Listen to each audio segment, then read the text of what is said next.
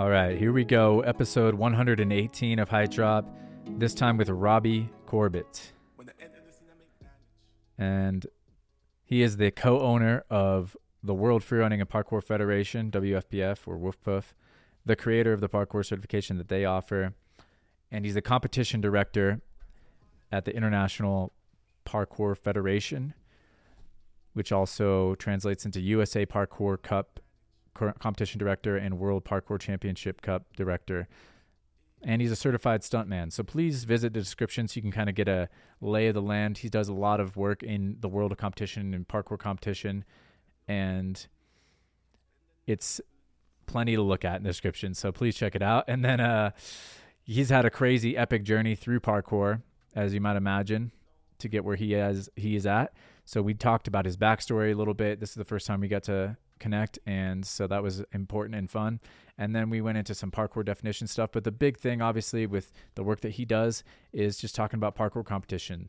And so we really hashed that out. We touched on the UFC at times, skateboarding, and the whole Dana White situation was a fun little bit, but also, you know, and importantly, the biggest thing is the whole Olympic parkour situation, how that's unfolding and his perspective as the technical director of IPF and what's been happening there with Parkour Earth, FIG, and everything else related to that. So I hope you guys enjoyed this conversation. Definitely a really big one. Loved it. Thank you, Robbie, for being on the program. And thank you all for listening. I think I pretty much covered it. Without further ado, let's get into this episode with Robbie Corbett. But let me just officially welcome you to the program. Thank you for having me. Thanks for taking the time out and doing this. Just off the bat, we are meeting kind of for the first time, and we're having a nice little chat here. But I want to make sure, and also for my own benefit here, I get to know you a little bit better. And if you can just lay it out, who is Robbie Corbett, and like, how did you become? I know that's a big ass question, but I don't want to box it inside the world of parkour. No, you're fine. You're fine. I know that like you have, some really, you do a lot. You're the co-owner of the WFPF, creator of the certification there. You doing the competition direction through the, excuse me if I'm off base on any of this, but the World Parkour Championships and the IPF, if I'm not mistaken. No, you help direct those things, and then you're also a certified stuntman. So it would be great to just kind of get your whole life story in a nutshell, whatever you feel is relevant. Obviously you're not going to cover everything. No, absolutely. So I'm Robbie Corbett, 36 years old. I'm trying to think where to start. Just was always into extreme sports over team sports growing up. Skateboarding was probably my first passion sport, and that was, to give an idea of how long that was before Tony Hawk Pro Skater, so quite a while back. And excuse me for interrupting. I might do it if you do it. Where did you grow up? Like, where were you from and originally? I grew up in a small town called Sebastian, Florida. To give you an idea of that, still doesn't have a Starbucks within 30-mile radius of it. Damn, no 30-mile radius Starbucks. That is off the grid. No, it's painful when I go back and visit, because I'm the kind of I drink a Starbucks a day. That's one of the few things that has a monopoly on me for sure. I had two older brothers. We were always just into extreme stuff, playing in the woods and things like that. We had like swamp within 10 miles, river within 2 miles, and ocean within 3 miles. So that gives you an idea, I guess, of like all the kind of landscape and ways we did. So just anything kind of extreme, climbing, going through woods, whatever. And then skateboarding came about, which was first like a means of like transportation / we would skateboard. And then through doing the skateboarding, I just got more athletic and was, falling, but being, never breaking a bone or getting seriously hurt. So I thought I was pretty good at it, but I wouldn't push it as hard as some people. We actually fought to get the first skate park funded in our hometown. We went to the city council and did like a voting thing and got a skate park actually built. It took like 6 years after it was voted in. So I wasn't a super skater. I started skating again because of it when it finally was built and stuff, for that. And then there was a playground near me called the Creative Playground, which is very all wood, very cool over sand, like with tires and all kinds of stuff playground. So I don't know, that place just always came into my world, either just hanging out, skateboarding around it, or eventually I met a friend named Kane Sinclair, who later, when I moved to LA, was in LA and other things. But we'd be playing tag, and it'd always be like me and him not getting tagged in this park. And then it turned into he could do some flips, and then he showed me how to do some flips, and eventually kind of turned into one day, when he moved out to LA to do stunts in parkour. I moved out here and did the same. He eventually got on the team Tempest. I went a different way with WFPF. Um, but yeah, it was like, saw the show Jackass and was like, I could do that, but I could land on my feet. And then it was turned into what I was the first and only male cheerleader in my high school because I did wrestling the first 3 years, but I was tired of weight cutting and doing all that stuff, and decided to join cheer because we would clean the wrestling mats and leave. And when we did that, the cheerleaders would show up. So I had a good friendship with a bunch of them. And I had a trampoline in my backyard and taught myself how to flip. So they would just kind of give me the cheer direction of just, huck and tuck. Okay. And just spot the wall and go as high as you can and just tuck at the top. And, the kind of training that I would never teach somebody, but it worked for me at first. So, also from wrestling, I was very confident. I was used to getting slammed under some other man's will and, power, and being able to like roll and not get hurt with it. So then it was like, I think if I flip and I fail, I'll just go to this, or I'll do that, or I'll do that. So it was a unique way to learn. So when eventually I saw a trailer for a movie called District B13 on TV at like midnight. And I went to the one movie theater that was in the nearby town, and they weren't showing it. And they looked it up in like a book that they had that said, "Hey, this is playing in Miami, Florida." So, which is like 3.5 hours away from me. So I said, okay. So I got a friend when we went and saw that movie, like just drove down there that day. And I didn't even know it started playing. And I'm like, oh, I guess it's in French. But by the end of the movie, I was like, okay, David Bell, Sebastian Foucan, what is this? And I went home and went on the computer and found out what parkour was. That's when I stumbled upon the Sebastian Foucan's what is free running compared to parkour? What is this to that? I'd heard of three run before that, but I didn't really quite know what it was, or it didn't have that philosophy or anything like that, or words to express what it was. It was just what I was always doing, just big flips and stuff outside, and just kind of just I guess doing what they call parkour now. So when I found out what it was, I said that's so cool. That's what I do. I'm actually an athlete, I guess. This is something sweet.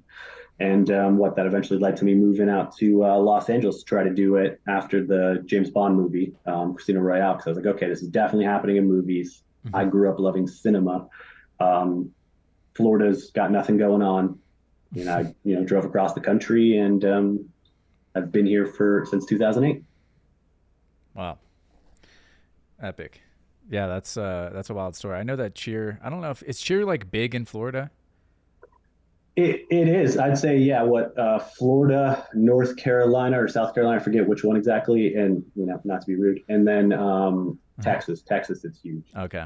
I mean, for me, I would have rather probably grown up doing gymnastics, but there's nowhere to do it. And to me, the cheer is a bit more fun. It's like, oh, that's how you do it. That's cool. Not, this is how people did it in the 70s. I've noticed there's been a little bit of like, I just realized a pattern. Like, I was like, damn, this comes up a lot. People that I know that came into parkour from Florida, there's a lot of them that are hovering around that cheer community before they entered into parkour, or were in cheer, or still are, or whatever. So I was just like, oh, I don't really know that much about it, but it must be big down there. Well, the big reason that it's like, for me knowing, like the obvious reason is, if you are a high school male cheerleader, the chances of you being able to get a scholarship at a college to some degree to be a male cheerleader is very high and very easy to obtain, because there's like 5 major colleges in Florida that have massive football and basketball teams, and they have big cheer programs. So being a male cheerleader, you got a good chance. Like I was offered, I didn't even end up graduating. I dropped out for whatever reasons. I had my equivalency and all this, but I just time and things. But I was even offered like potentially a half ride to three of the major universities if I was on their cheer team.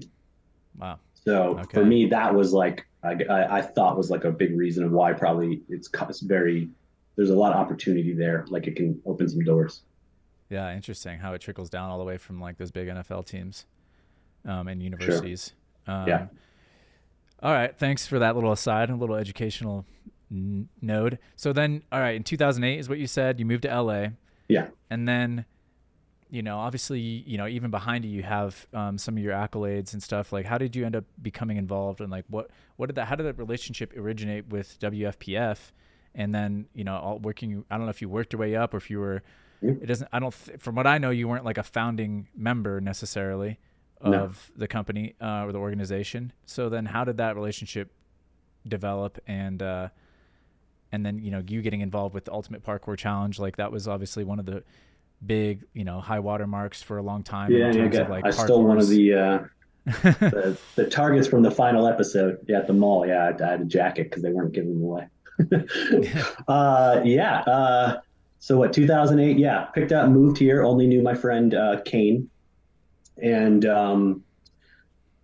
just hit the ground running to see how it works. We ended up training at a gym called Gymnastics Olympica, and that's kind of where everybody came for these open gyms, which was actually one of the easy ways for me to move here.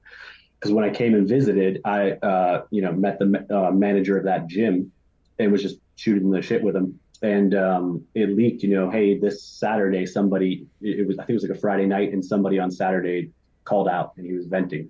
And I go, I'll come teach it for you. And I was just visiting at that point. It was our spring break back in Florida, so I was coming and visiting. And he goes, "You will? Like, who are you again?" And I told him I'm friends with Kane. I teach back home. I'm just on my vacation or whatever, visiting to see if I want to move out to LA. I go, here's my teaching credentials, because at that point I taught gymnastics for about 3 years, gymnastics and cheer, boys all the way up to like level 14. The gym I worked at back in Florida didn't have any adult program or boys like after 15. So he said, "Yeah, if you come in, I'll give you open gym for next week while you're still here for free." I said, "Okay." So I taught class, and he loved me. And he basically then just said, "Yo, if you move here, I'll give you a job." And I was like, "Oh man, okay." So I took that as a sign. I called back the gym that I worked at in Florida and gave my 2 weeks notice. And basically, when I get back there, I'll give you, from that point, I'll give you 2 weeks notice. I'm going to move out to LA. And they were like, "Oh, the owner of the gymnastics side was very happy. The owner of the whole gym was not happy, but whatever." So when I moved out here, that helped me just get to feel somewhat comfortable and have something to work at. That's where apparently that gym is where everybody came to train. So at the time, there was no joining all movement. There was no Tempest. There was none of that stuff. Oh wow. So What everybody neighborhood went there. what neighborhood in LA is it? Or was it in, I That would guess? have been like close to Van Nuys, not a very good neighborhood. Mm-hmm. But it's the first gym I ever stepped into that like they let you do almost anything. There was like a rec side and a team side. You couldn't do anything you want on the team side, but the rec side, like pretty much do whatever you want, which is pretty cool. So I met there like a bunch of people went in and out of there. So like Tempest was training there before they were Tempest, or not before they were Tempest, but before they even had like t-shirts, before they were I Free Run LA wasn't out yet. Which is like their first kind of major team video that hadn't dropped yet. I remember when that finally dropped and everybody was like, "Let's watch this." So we were training with them. And then, like I said, my buddy Kane was there, who eventually, joined Team Tempest in like the second phase. All of the second phase of Team Tempest were like my friends. They got on Tempest, they did that. And then by a certain point, White Lotus opened up, which is Travis Wong's gym. He was there with King David. And he just basically goes, "Do you want to work under King David and teach our parkour program?" So that was the first parkour gym. And I taught there for 2 years under, like, in my opinion, like America's OG parkour guy, King David. And that's where I really learned so much about teaching basics, teaching strength to movements, teaching the mind. You got to believe you can do it more than the coach telling you can do it. Just different stuff that I wasn't necessarily taught in gymnastics as much, or explained, here's why you want to do this compared to do it. And then Tempest opened up. I was there for about 4 months. It didn't super work out. Before that was MTV's Ultimate Parkour Challenge. So how that came to be, Travis Wong was a judge in the pilot episode. They moved him up to be the host. When they asked him to be the host of the show, uh, they asked him, "Who do you recommend?" You were the only judge that nobody came and complained about from the community. Like they had a bunch of other people as judges, like William Spencer, who a lot of people just thought was a skateboarder. Obviously, now with William Spencer, do you know who William Spencer is? Yeah, I mean, from what I know, he's actually a Denver native originally as well, Yeah, and yeah, he so he's actually got a is. Yeah, little I forget that. special place in my heart, just representing the area code. You know, Yeah, yeah, yeah. and also and similar to you, I started in skateboarding, so there's a whole conversation there. But Yeah. yeah, fan of William. Anyways, everybody was complaining to the owners of WFPF about who they picked for judges, except for Travis Wong. Hmm. So, and I've always thought WFPF is very good at listening to criticism and being like, okay, so everybody else is getting complained about. Let's not bring them back, even though they're a professional. But okay. And they went to Travis Wong and said, "Who do you recommend?" And Travis put my name in the hat. So then uh, that same time, I was asked by the stunt coordinator of the show to come assist stunt coordinate some of the episodes to help him because I was one of the few parkour people that really showed like safety first. I was one of the first ones in our group, to be like, hey, let's go test that roof before we jump to it. Hey, let's spray this thing down. I found some clear adhesive spray. Let's spray this. Let's bring this around so we can spray it and not slip on shit sometimes. Let's hey, we're shooting that. You're not seeing the ground. Let's do a mat. Like I was one of the few to kind of do that. So he liked that. So when I was on the season doing both of those things, I think WFPF was pretty impressed with me to see that I could judge and I could do the safety and I could do parkour. And I was just professional and not, I would do anything and I just wanted to help. So when the show wrapped up, at the wrap party, I actually went up to the owners of WFPF and I said, "Hey, I'm very impressed with what you guys did. I enjoyed working with you guys. If we could do anything together in the future, I would like to do that." And from that, they presented, that they got an insurance company to offer insurance to parkour businesses or gyms or whatever, but the business itself wanted a certification. So they asked me, Ben Jenkin, and Daniel Arroyo to create that certification so it could work in gyms and outdoors and it'd be safe and progressive enough that the insurance company would come and approve it. So yeah, we started on that and that's developed to 1,400 certified instructors across the globe, as well as we insure 65 gyms in the US, about a half dozen in Canada. And we've been trying to get into the UK, but it's very weird with their sports governance program. Hmm. So because the certification came out, it was a pretty big boom. Gyms wanted equipment, so I started developing some equipment for that. Where I always saw it as kind of like the pros and cons of owning a gym. I'd see these big parkour gyms, well, like a few, and they had they had stuff that nobody used. It couldn't move. It cost a lot. So I was already thinking like, okay, like Legos or something that you could build different stuff. Number one was like the big thing I wanted, as well as I remember the first big roof that I went to that I was intimidated to jump. I looked at it, I saw it, I knew I wanted to jump it. And I went to the gym that night and found a way to recreate it, like the exact almost kind of run up with the drop and everything. So when I then went back to that place and I did it, that was one of my first times really like going to something, being scared, Mm-hmm. and finding a way to recreate it somewhere else and work up to it. So then I thought, well, that's obviously like as a business and as a practitioner, that would be the most useful thing to bring to that world. Because I've been to a lot of parkour gyms where there's kind of like basics and then there's advanced. There's not too much in between, or vice versa. It's all practice and then there's other things. So we developed an equipment line called Integrated Obstacles and Pop Up Parkour, and it's all modular. Indoor, outdoor. We even have like the pop up parkour has no bolts or screws; it just presses together. So we have people that literally go like park to park and just put it in the back of the car. When I lived in New York City, I literally just brought it around in a cart through like Central Park and set it up. And that's how the equipment came to be. And then obviously competition started blowing up from having these gyms, having this equipment, having these certifications. So the idea with the competitions was always try to evolve it. So over what 10 years I've been doing competitions with WFPF, either indoors, outdoors, gyms, colleges, regional qualifiers, onlines. We were on an 800-year-old mosque in Turkey to do the first World Parkour Championship, 17 countries. Um, I built a course on the roof of that 800-year-old mosque. Wow. Yeah, so it's those things eventually came with the 10 years that I've been with WFPF. Okay.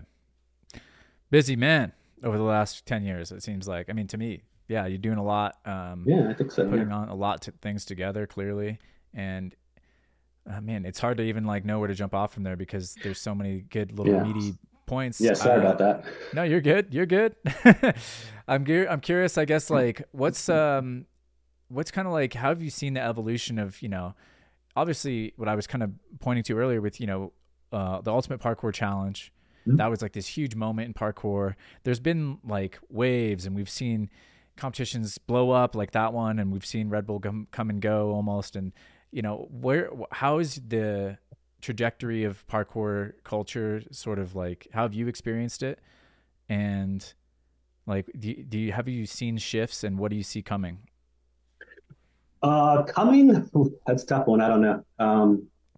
Hmm.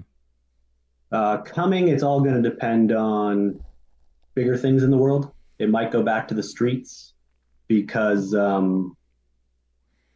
what's going on with bigger things in the world, like WEF, World Economic Forum, and things like that, lockdowns, things like that, because businesses, I don't know if they're going to be able to survive, which is kind of sad. So it might just go back to the streets. And I think if it goes back to the streets, it also won't, people won't be able to make a living as much or grow as much. So, or they have to do it in different ways. For me, seeing it grow, I actually think the highest point probably wasn't, I think MTV was the highest point. And the thing that I've always respected and appreciate the most with being a part and working with the WFPF was they use the word parkour in everything. The word parkour is front and center. It's the ultimate, like they fought to have the word parkour in the title. MTV was definitely trying to push all these unique names, that would be similar to like Jackass, which they were trying to do, or Nitro Circus. They were trying to find these like stunt type words and names. But the owners of the WFPF were just like, the word parkour has to be in it. And that's one thing I give them props for, because even like Red Bull doesn't do that. It's the art of motion. Other teams calling themselves certain words and stuff. I think it just adds confusion and dilutes the brand. So that's a big one. Yeah. A great example is Casino Royale. Everybody, if you say the word parkour and people are like, I don't know what that is. If you say, hey, did you see Casino Royale? They're like, oh, it's that. It's because like they've seen it. It's everywhere, but people don't use the word so much. Ninja Warrior is a good example too. Big siphon from parkour. Tag right now is siphoning big from parkour by not putting at least the title in it, in my opinion. So well, there's a whole, I mean, I'd like to, I'd open that up with you if you're down, because the because the argument from people that don't want to use the word, for example, is that, well, parkour can't be competitive. And even if it is like competitive, like it's so hard to define. It can't be competitive. It was about running away for your life. How is that not competitive? Somebody wants to kill you and you want to survive.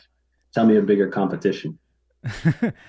Well, I don't know if like everyone would agree that that's like where it began, is like running for your life. I mean, like there's so many different ways to interpret it, right? So that's why I want to kind of see what your thinking is on it. 'Cause some people think parkour is like this prehistoric thing, right, that existed in animals before we even evolved as primates into human, beings or whatever, okay. Homo sapiens.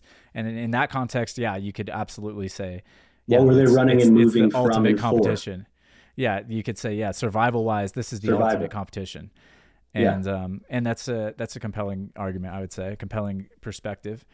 I don't think it's an argument. I'm not trying to argue with anybody. Sorry. But I do think it's the truth, and obviously somebody might have a different truth, and that's okay, I guess. Yeah. But that's like what you talked about earlier. Like, that's how I see it.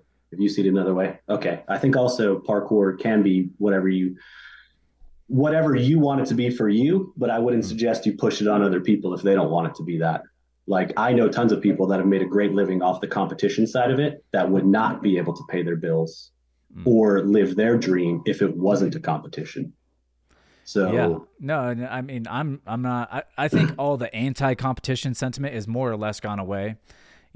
Over the years, I think that is one of the shifts that you can kind of markedly track. Is it seems like that's what the community has wanted from for a long enough time that it's like, yes, we understand that there's another interpretation of parkour maybe it's more of an art form and it's more mm-hmm. of like a discipline. It has more philosophical implications involved, like the kinds of things that you learned from King David maybe, back in the day, Sure. that aren't necessarily able to be reflected in a competition format except Sure. maybe not in the rule set, but in like the experience of it, whatever, or in the participation of it. But anyway, I'm just saying, like, so siphoning off, like, so with Ninja Warrior, it's like, yeah, to a degree, it's like, yeah, there's parkour kind of like in it, but I would never call it parkour per se, I would or say it's even practicing parkour. It's training for it. okay. And then with World Chase Tag, I'm assuming that's what you're referring to, not Ultimate Parkour Tag, although either one I could tell, yeah, I is, mean, we could say either. I mean, what Fernando Arce won that? He's a free runner, professional yeah, parkour guy. and Ninja Warrior, what Tim Sheaf set the record after never stepping foot on a course. It's just because he did parkour. That he showed up and set a record his first time. So to me, both of those things are just, I played tag, and that's how I learned a lot of parkour growing up. We would just play tag, so there's a way to put, our climbing and jumping. So I'm not, I don't know. I don't either. This is I grew up in skateboarding. You did too. At first, Yeah. it was a means of transportation. Then it was, hey, it's faster than picking my board up and walking down these steps if I just ollie this bitch. What's also, it's same with I was there for the flipping part of it too. Mm. Flipping's not parkour. Okay, well, when I'm running at that wall, I can just side flip over that thing and I don't need to vault it. So, and I can do it faster than you can Kong it. So what are we talking about? Like, also believe me, if I can, wall double full, I can also do a climb up. Like, also why I climbed up so I could get on top of that and then I could flip off of it. Like, what I don't understand these like putting in the boxes so much. It's just that this is what it is, and it's like, okay, that's to you, that's okay. This is what it is to somebody else. You could say their parkour is not good if you want. I mean, you could say you're not good at parkour as me. Okay. You could say, to me, it's also like it's a martial art. You could go fight jujitsu, or you could just train it. You could go step in an octagon. You could not. You could go hit a punching bag. You could not. To me, it's like, why is it this in this box so much of what it's not supposed to be? Yeah, I mean, supposed to be is a hard thing to talk about, right? Because who is anyone to say what it's supposed to be, right? Other than maybe, you can make the argument, okay, well, the Yamakaze or David Bell or Sebastian Foucault or some of these founding members, they're the ones who's supposed to say. But then you open up other arguments. I'm like, well, if it's this prehistoric thing, then why would they have any authority? I mean, there's authority. A whole. I'm not trying to. That's funny too. Yeah, why would you want? I'm not trying to be rude. Why would you want authority over it? And then, too. Like, well, typically they don't. Yeah. Well, isn't one of those dudes in Yamakaze trying to run Fig? I don't know necessarily. Okay, so here's a whole. Yeah, there's that's there's an archetype of everyone. Yeah, there's a. Well, that's what's so interesting is like it's still up to interpretation. I think that's why this conversation has still remained at least present, sure. in across like, even, doing this podcast even for like coming up on 8 years now, or yeah, very, very, damn, man, very awesome, man. Yeah, but it's just so interesting that it's such a broad discipline, art form, martial art. Like we don't know what category it fits into, and that's one of the beautiful things about it. We don't really want it to be boxed in like you're talking about, I don't think. I agree. And at the same time, it's hard to do anything with it if you can't put it in some kind of container. So, you put it in your own container. You put it in your own container. You've done this for 8 years, and this has to do with parkour, right? The podcast? Yeah. Yeah. Yeah. So what if somebody said podcasting is in parkour? Okay. But you've done it for 8 years, and it's because of parkour. So it's like, it can be anything, and I'm okay with it. And obviously some things could be good and some things could be bad. Some things I could say, I wouldn't do that with it.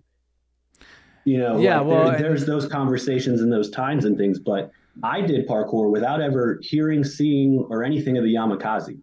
mm, I was doing, every kid's done it before they probably, I mean, I don't know about now. YouTube's everywhere and in kids' hands and stuff like that. I had never seen it like purposely done the way like that. And I was already doing it as a kid. mm. So for somebody that's my age or near my age to say this is what it is, it's like, well, I was doing it before you without, or not before you. I was doing it without you. So who are you to tell me what it is to me? When I saw somebody said this parkour, I'm like, okay, that's the word of what I've kind of been doing. Maybe it's not point blank, but if me and you go play baseball, but the rules are slightly different, are we not playing baseball? Like if me and you go play basketball, we play horse. Like we're still playing basketball. Sure, it's not a team going point for point, side to side on a full, but like we're playing basketball. So well, and that's I like, don't understand the like such a box.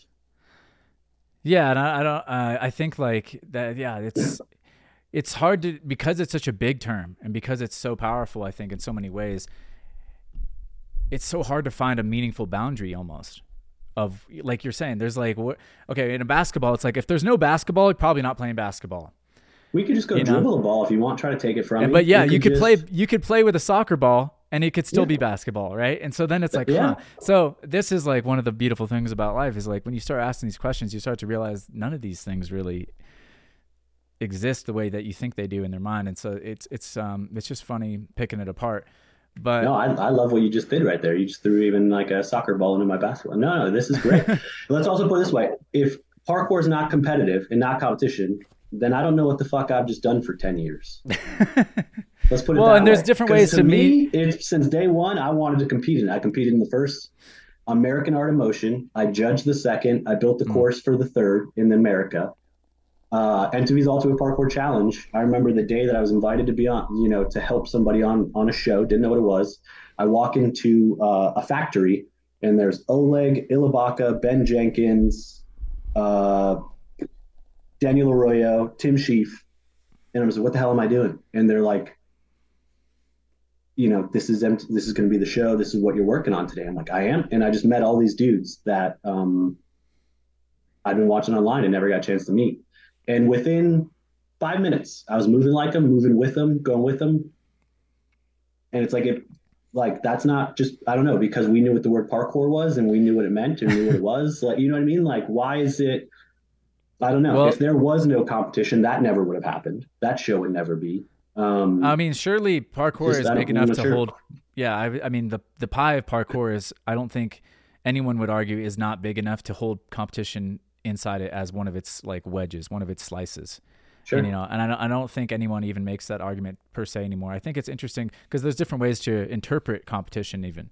Absolutely. There's like I've heard to strive together. That's like the original definition for some people. And then for some people, they associate all these like egoistic sort of one-upsmanship and sure. My interpretation, and for whatever it's worth, it's just one dude's interpretation, is like it can be all those things, and it sounds like you're kind of the similar mindset. It's just like it is kind of what you make it.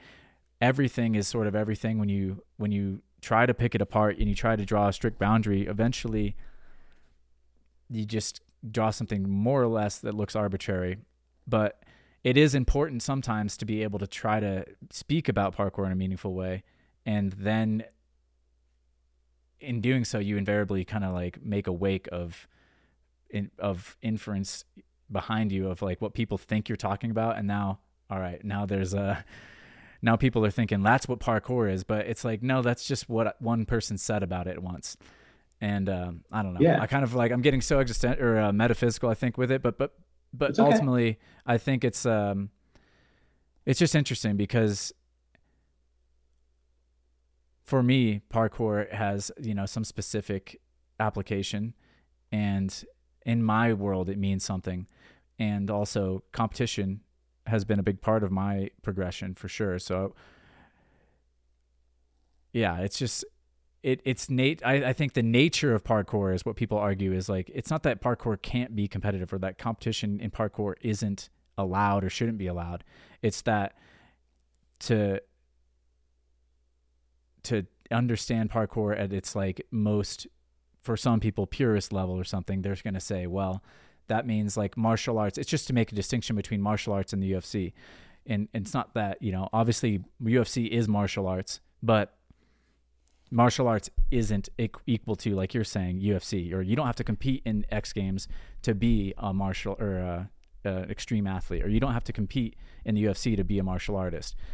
And people get worried about that. I don't know who conflates it that easily, but it's sort of like a non-starter, I guess, in some ways, because no, I'm with you. And I honestly actually enjoy having these talks. Just sometimes, you know, I get not, I wouldn't say bored of having them, but I'd take a break from them because I've had them so many times and I'm enjoying it now. I haven't had it in a long time. But for me, parkour at first was obviously, okay, I'm just moving through my environment, efficient, effectively, and not being hurt and getting, you know, probably stronger. And then it's okay, I'm looking for specific obstacles to get over and whatever that I perceive are in my way or anything like that. And then at a certain point, it's like, okay, I've run up this wall so much. What else could I do with this wall? And instead of it being an obstacle, it became a tool. So it's like, okay, what other cool things can I use? Can I do with this, or can I use this for? And it became that. And then at a certain point, it's like, okay, what are the real obstacles? These are the things that are in my head that I'm thinking are in my way. Okay, what do I want to do with my life? And then you start thinking in your head with, you know, the same philosophical thoughts of parkour or idea, which is what, you know, I wanted the sport.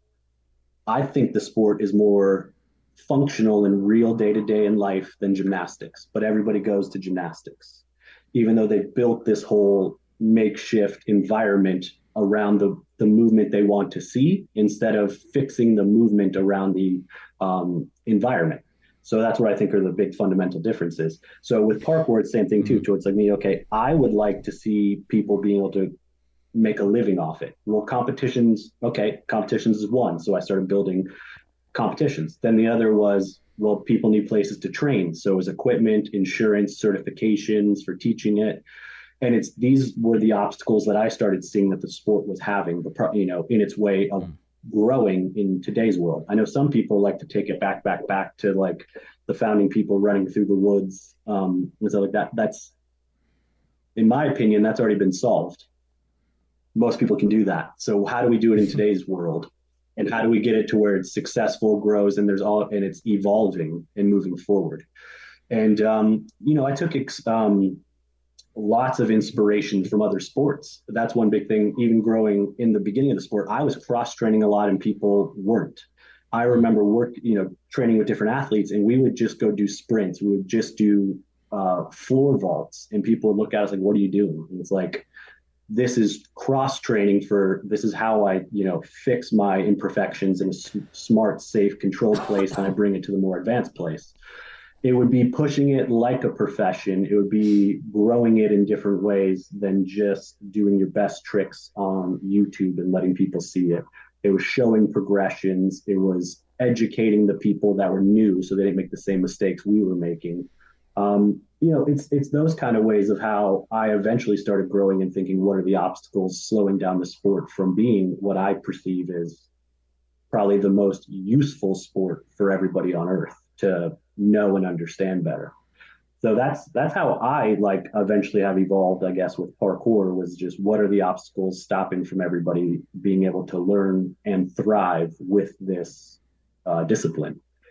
So, I mean, and once again, that's just mine. And it's helped a lot of people, and some people don't like it or it hasn't helped. You know, that's fine. They've done it their way. That's okay. I mean, there's always going to be, especially when you're doing big things. I've noticed that in this community in particular, there's a lot of, you know, it's partly because it's a burgeoning community. It's still new. It still feels like there's a lot of people being sort of protective over it, and also, you know, wanting to, at the same time, being protective, trying to kind of steer it the direction they're trying to get it to go.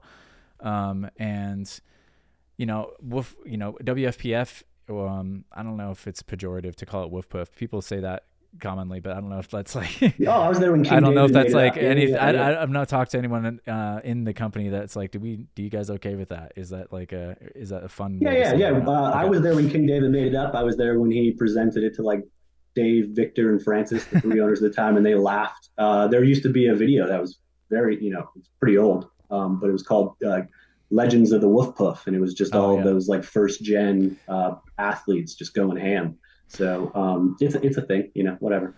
Well, you'd mentioned earlier that like that company in particular has because of the things that it's been doing in the sport, because of like all the boundaries that it's helped to expand, and it invariably everyone that's I've noticed that invariably this is just something I think that's human. I don't necessarily think it's unique to parkour, but parkour is a great place to look at it because again we're a burgeoning community, we're young, we're kind of developing still, and you get a lot of there's like the kind of person that is able and willing and has the resources, has like the gumption, has the passion to execute some of the ideas that people will complain about because they didn't get it done the way that they see it. And so I know that there's been lots of negative feedback over the course. And you were saying basically that there's, been some, you think that WFPF does a really good job of listening. How do you feel like that, you guys work with that, and like, what's been your experience of it? Because,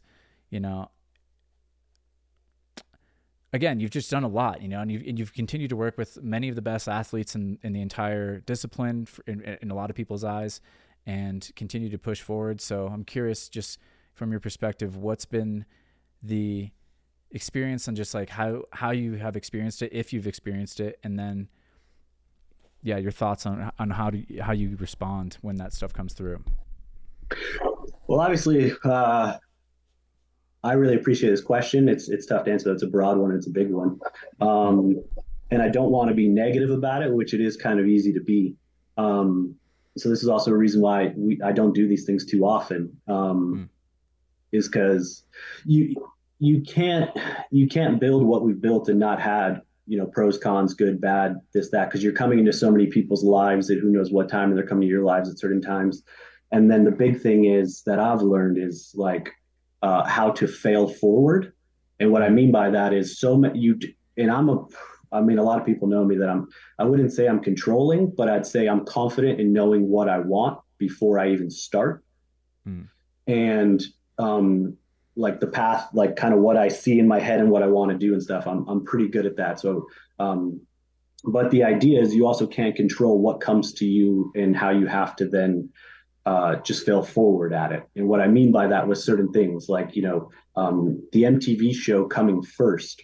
Like if that came now, we'd fucking murder that show. That show would be epic and great because I've had 10 years since that to practice so many things and understand. But at that time, I didn't even know WFPF. I auditioned as an athlete. Then they auditioned me as the host. And then Travis Wong's the one that proposed me to be a judge. And that's how I got picked for that. The stunt coordinator was the one that put me up to be the assistant stunt coordinator, not the owners of WFPF at all. So it's like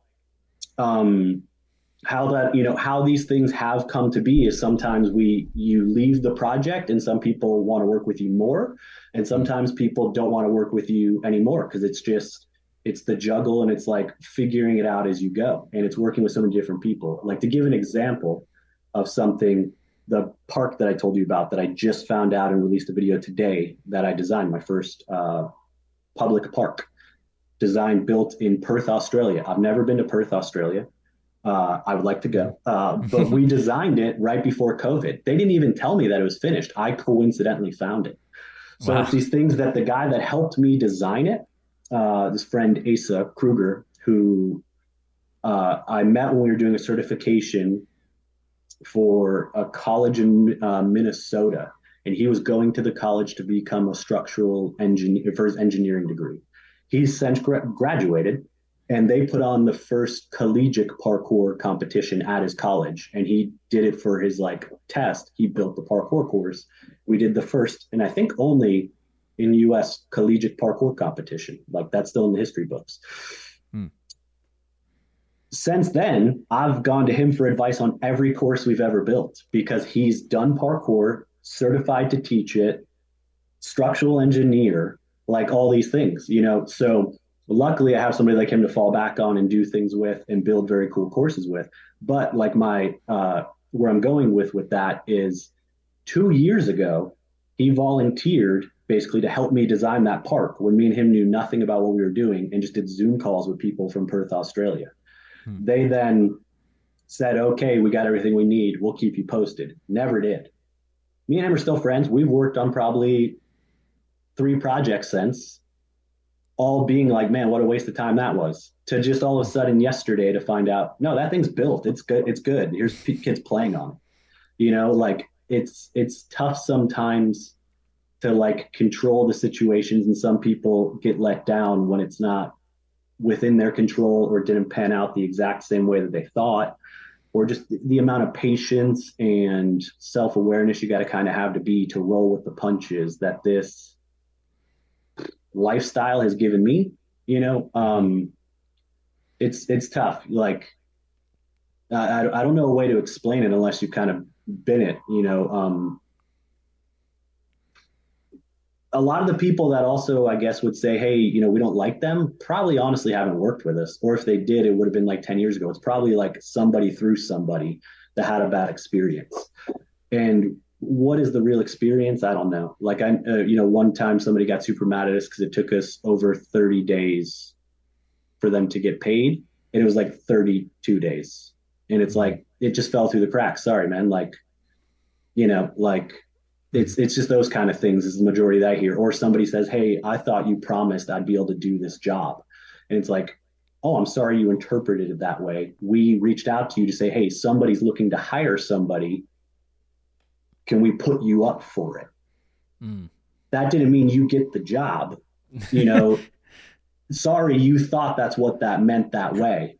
And then they just have resentment. And then sometimes, I mean, for me, I've fucked up. There's definitely been times where, working for somebody and I just misunderstood what the task was or the job was.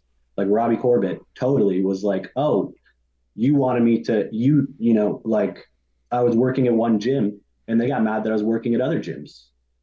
And I'm like, well, you don't pay me enough to be here, and that's where the conversation then started to be, to where it's like, it was kind of a tribal thing and a territorial thing and a whatever. But it was one of those that's like, well, I have to pay my bills and I have to eat, and it has to be that way. Now, sure enough, I got fired from that gym, and I look back and I see why they fired me. I see why I was mad that they fired me. But I see why they fired me. Like, it just wasn't one of those things that, wrong place, wrong time, wrong whatever, I guess. It's the same with WFPF too. Let's talk about that too. People say that we're a monopoly. Tell me one thing we monopolized and said you can't go do this other thing. Like, to ask any of the people that are ever on your show or whoever put it out there. Ask them whenever they've come to somebody at WFPF and they've said you're not allowed to go do that.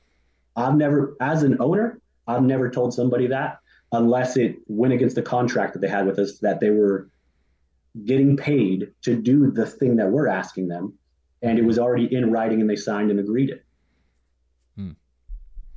Where, like, there's to give you an idea of also what I'm talking about. So we have a judge that literally did 2 of our USA Parkour Cups, brought his students out, judged our competition. The first year, somebody had negative things to say about him, had a talk and said, hey, this is what the athletes are bringing up. What do you think? And he said, oh yeah, I could fix that. That makes sense. Okay. Then the next time he did better. Then he went and did a FIG competition last year. Is coming back and doing our USA Parkour Cup this year. Mm-hmm. I know FIG, the USA Gymnastics people just watch our USA Parkour Cup, take the people that win it and invite them to go do FIG competitions and compete in it. Mm-hmm. And then they do. I don't say shit. I put on every USA Parkour Cup. I don't say shit when people go do other competitions. I don't say you're not invited back. I don't message them and say, yo, that's disappointing. Why are you doing that?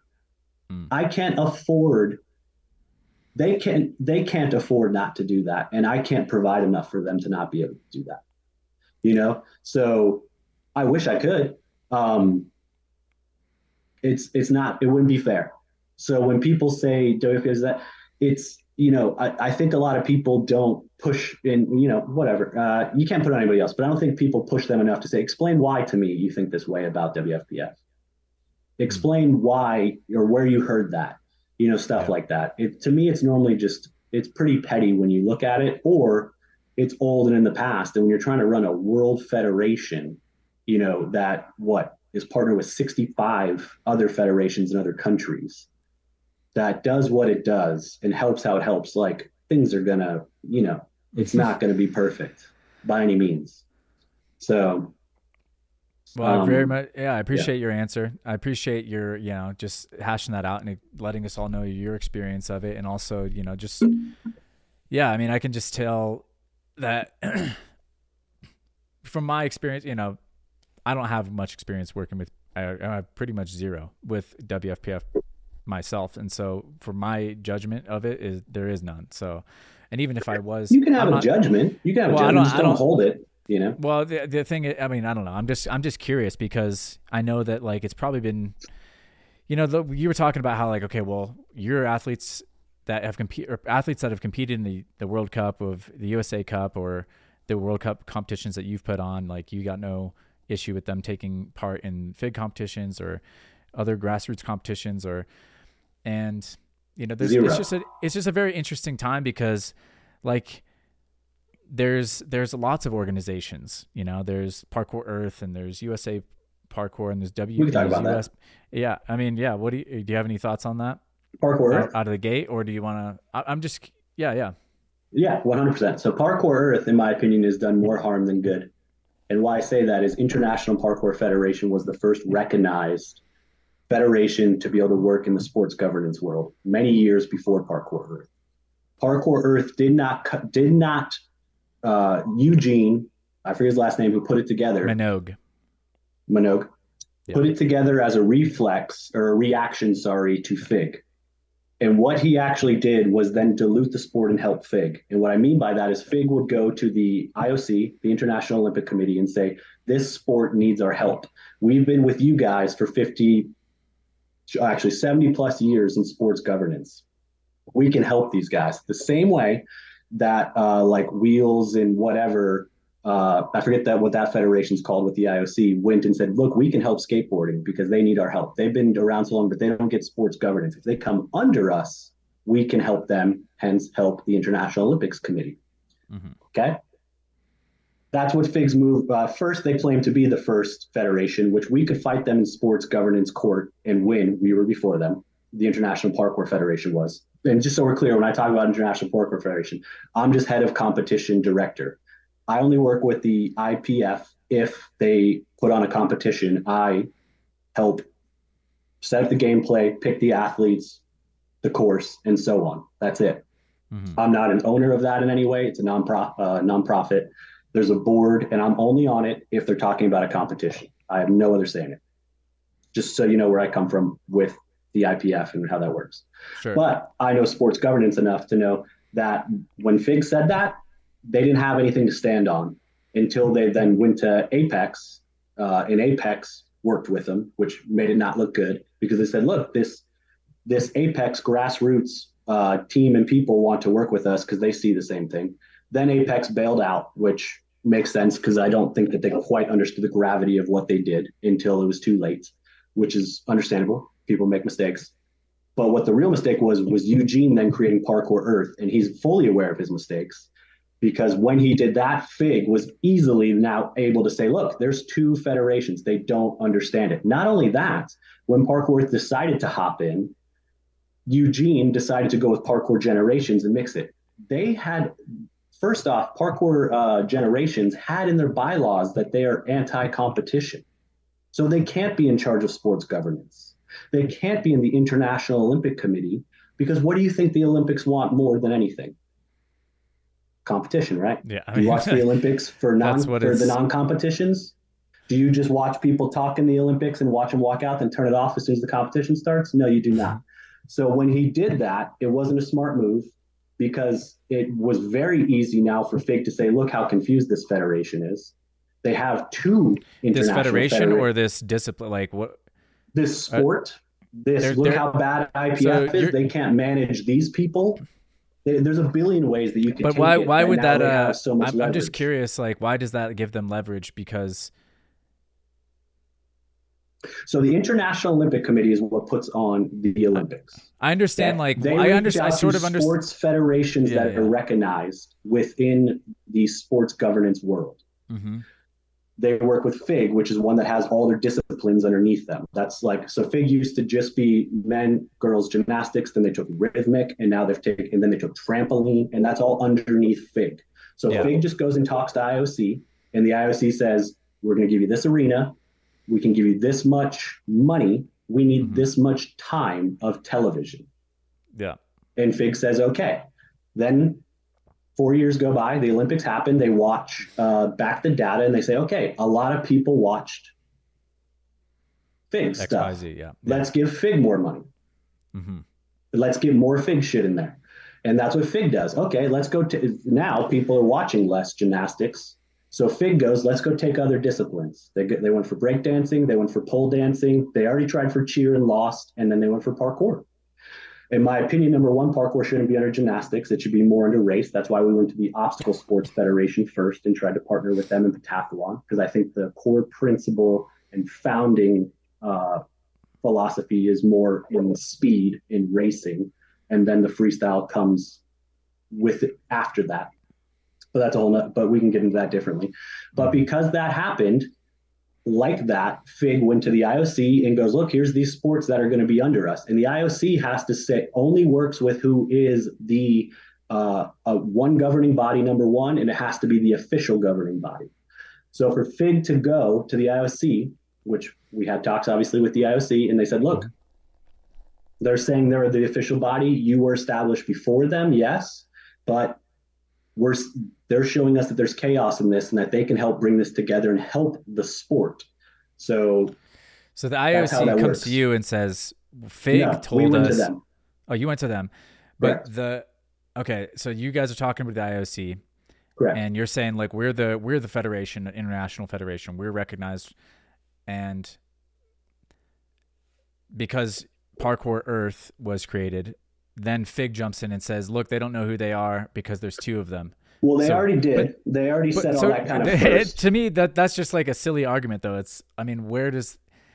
Okay, I'm not saying... I'm just for FIG's case is like, they don't know what they're doing, but we know what they're doing. We should know what they're doing. It's like, why... I mean, I'm just wondering, do you understand like a little bit more about like why that argument is compelling, or is it just the fact that FIG is a big, huge, well-funded organization that they can kind of throw their opinion around and their weight around in that conversation, even though essentially like it's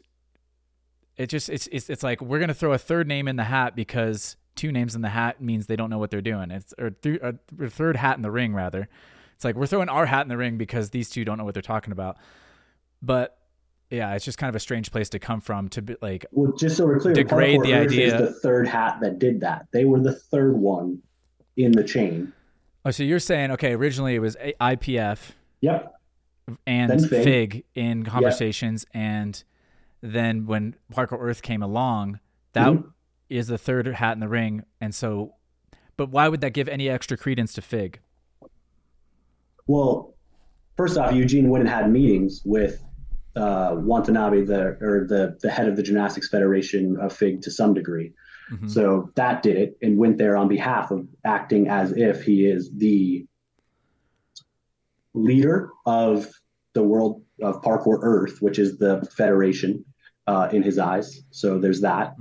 That does confusion, obviously. And then two, the IOC, the International Olympic Committee, works with the heads of sports federations, and they would like them to have as much control as possible. Like, they go talk to the aquatic. They talk to the main people that then have everything that happens in the pool. Okay. Mm-hmm. Another big one, since you come from skateboarding, skateboarding got fucked because they couldn't make their own within enough that now they're with like bikes, street luge, and like 5 other sports that they're in the mix with equally, where all the money's getting spread equally, the power is getting spread equally, and it's just gonna not. I thought really there was a huge uproar about that. And they did not succeed. I didn't know. I guess I didn't follow it to its end. I thought when like I some of think the they've big names definitely got involved. succeeded because I think you're also thinking like SLS, which was kind of like the sub branch of it, which is more the for profit. No, no, I know, Um, I understand the distinction there, but I thought, I guess, I didn't follow the story, but I thought that maybe some bigger names like Tony Hawk himself and other people got involved, and they were able to establish a unique discipline for skateboarding. But I guess that's not the case. if they have, then no, you absolutely could be right. I But don't yeah, know. I don't we know. need like we need a guy on Google on the side, just to fact check We me, need and come you on, keep us. come on, Google guys, where We got are to you? invite the third person to be checking in for us on that stuff. But from But my to that, yeah, understanding, go that's ahead. how they got screwed, and that's also so what we number one of talking to the IOC and talking to Sport Accord, that was a big deterring factor to give more leverage to FIG to say the athletes of this. We were where were we? We were just talking about the competition, the whole relationship, the interplay between Parkour Earth, IPF, and FIG, and you were kind of explaining Well, we didn't where. quite get to the interplay yet of Parkour Earth and Okay, International Parkour Federation, but we were just more talking about the broad of where I would say Eugene making that move, I would actually say was a setback for the sport of parkour. Yes, in the sense of it being able to go to the Olympics, being able to have professional athletes have a chance at it, and then also having the right leverage. Because what we can get to the other kind of point, which is the big thing was like the MOU, which was here was once again another way. The International Parkour Federation sent Victor Bavine over to go talk to FIG's president, and they within 4 hours were able to draft together an MOU, so a memorandum of understanding, which the president there signed that says parkour will be what's the word? Let me think about it real fast. I'm gonna burn it. Sorry, I don't want to burn it. Parkour will be autonomous as a sport and a business from gymnastics, which a lot of people don't understand what that necessarily means. So when they show the MOU, they're like, they've partnered with FIG, they're going to do this. They're going to first off, an MOU is just, do you know what an MOU is? I don't actually. I mean, Okay. I know what a memorandum. I know the phrase. I don't know exactly what that means Yeah, yeah. legally or whatever. Yeah, no worries, no worries. And this is like the thing, not to discredit the parkour community a lot, but a lot of people just don't, when you get to certain levels of working with world federations that have been next to the Olympics for 70 plus years and stuff, there's a lot of legality and there's a lot of you have to be on your toes. You're messing with, like, you're playing with some gorillas in a big cage. So that basically just says, hey, we're signing a contract that's not legally binding by any means, but it's like a handshake on paper, is if you want to think about it. That just basically says we will keep discussing how we could potentially make this work together with more conversations based off what we've signed on here, which is parkour will be autonomous from gymnastics as a sport and as a business. So what the IPF agreed to try to communicate more with FIG is we will work beside you. So if you have FIG and then you have all your disciplines, we will be over here. We won't be under. IPF will be here. And it's how can we, because we've already done competitions alongside cheer competitions, like we did our jump offs in Vegas for 2 years. We were right beside a cheer competition. The second year was cheer and tricking. And then the USA Parkour Cup, we do in an arena that has a gymnastics competition on one side, judo competition on another, trampoline on another. So we're always down to find ways to partner like that or be in those kind of events. And that's what our deal was that no gymnastics business, gymnastics coach, gymnastics athlete would be able to dictate a parkour business athlete or whatever. But we obviously saw that there was potentially some very good positives to working with FIG of getting the sport into the Olympics. They've been in the Olympics for 70 years. Probably can learn a thing or two from them. So that's what we attempted to do with that MOU. And that's it. Was just, let's talk more and see how you guys can benefit the sport and how the sport can, benefit you guys. But that's where we went with that. And then obviously, we had a similar talk with Eugene about how once he developed Parkour Earth, how can we do that together?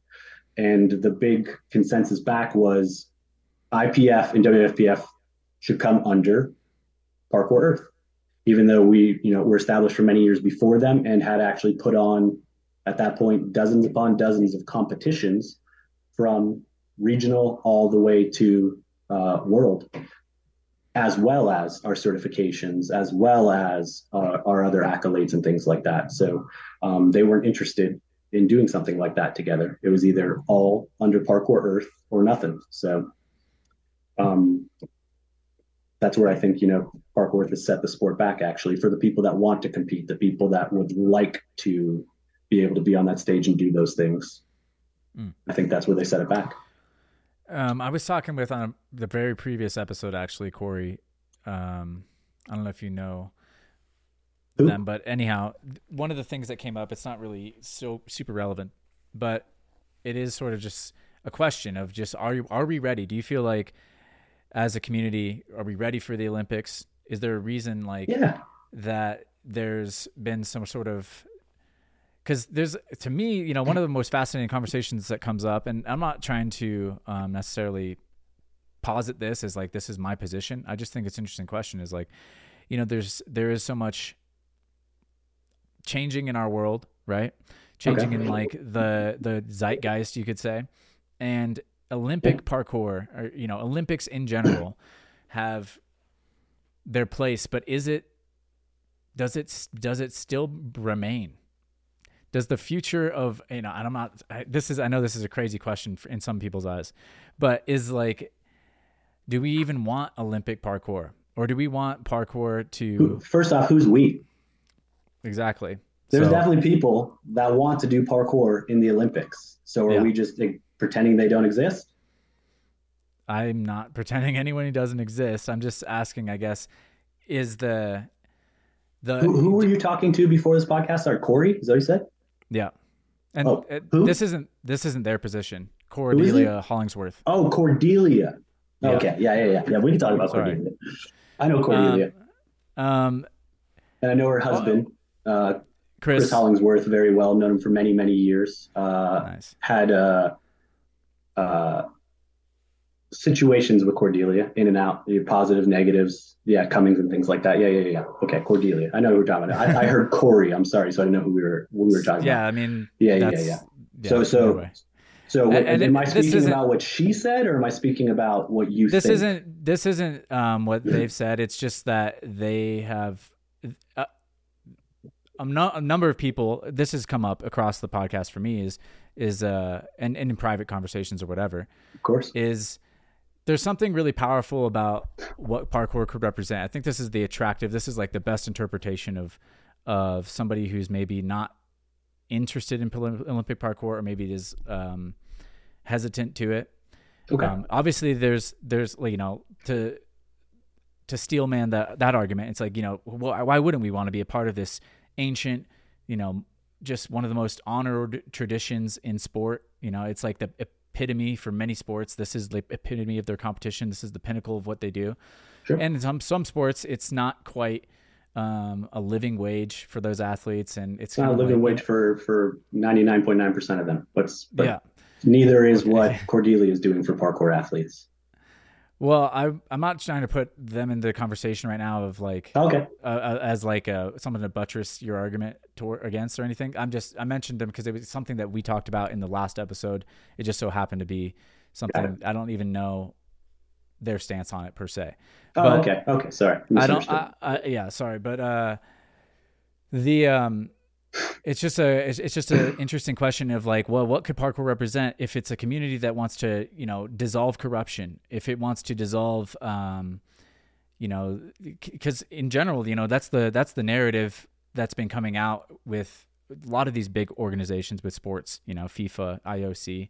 Those are always these like glaring shadow aspects to them. Is like, well, they're always doing something shady. They're always putting, it seems like the bigger they get, the more there's controversy around it. And maybe it's just like we had talked about earlier, where there's sort of like a lot of speculation, but there's actually, if you look into it, there's not as much to complain about as what we all think there is. Or it's a give and take. Nothing's perfect. It's exactly what me and you already talked about. Or maybe, yeah. Or maybe it's worse, or maybe it's better.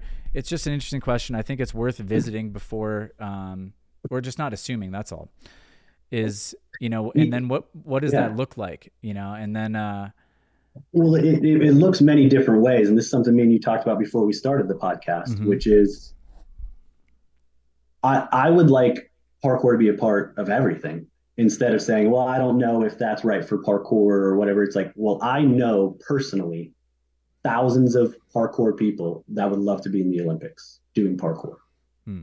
So, in my opinion, conversation's over. Let them go do it.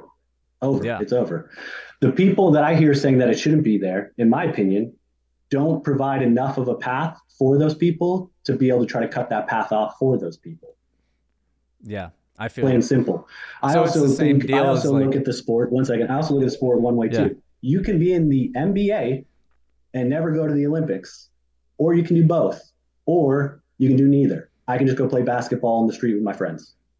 yeah, Why, like, parkour is, to me, is bigger than the Olympics. So I don't know why people think if parkour goes to the Olympics, that's it. That's what parkour is now. That's not true, in my opinion, at all. And I honestly don't believe that. And I think I have pretty good insight from talking to the people at FIG, talking to the Olympic Committee, talking to the federation leaders, being in the sport for 20 years. I don't see it that way. I don't see it going to the Olympics and all of a sudden now everything's going to change and be different. I see an addition coming.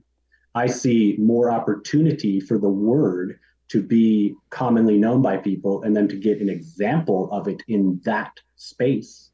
mm-hmm, You know, like what got a lot of people into skateboarding? Probably Tony Hawk Pro Skater. Is that in any way reality to skateboarding? Absolutely not. no. So what? Well, and You skateboarding and know, basketball are also very interesting because those are never, in my opinion, like as far as I can tell, they're never going to be Olympic sports.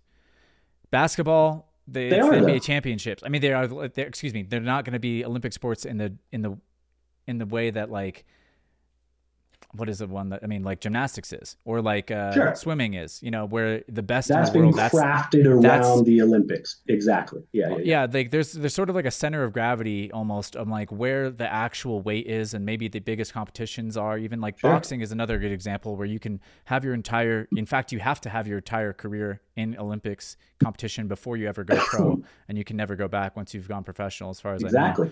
And but I mean, your Olympic boxing record. I mean, you might have an impressive Olympic boxing record, excuse me.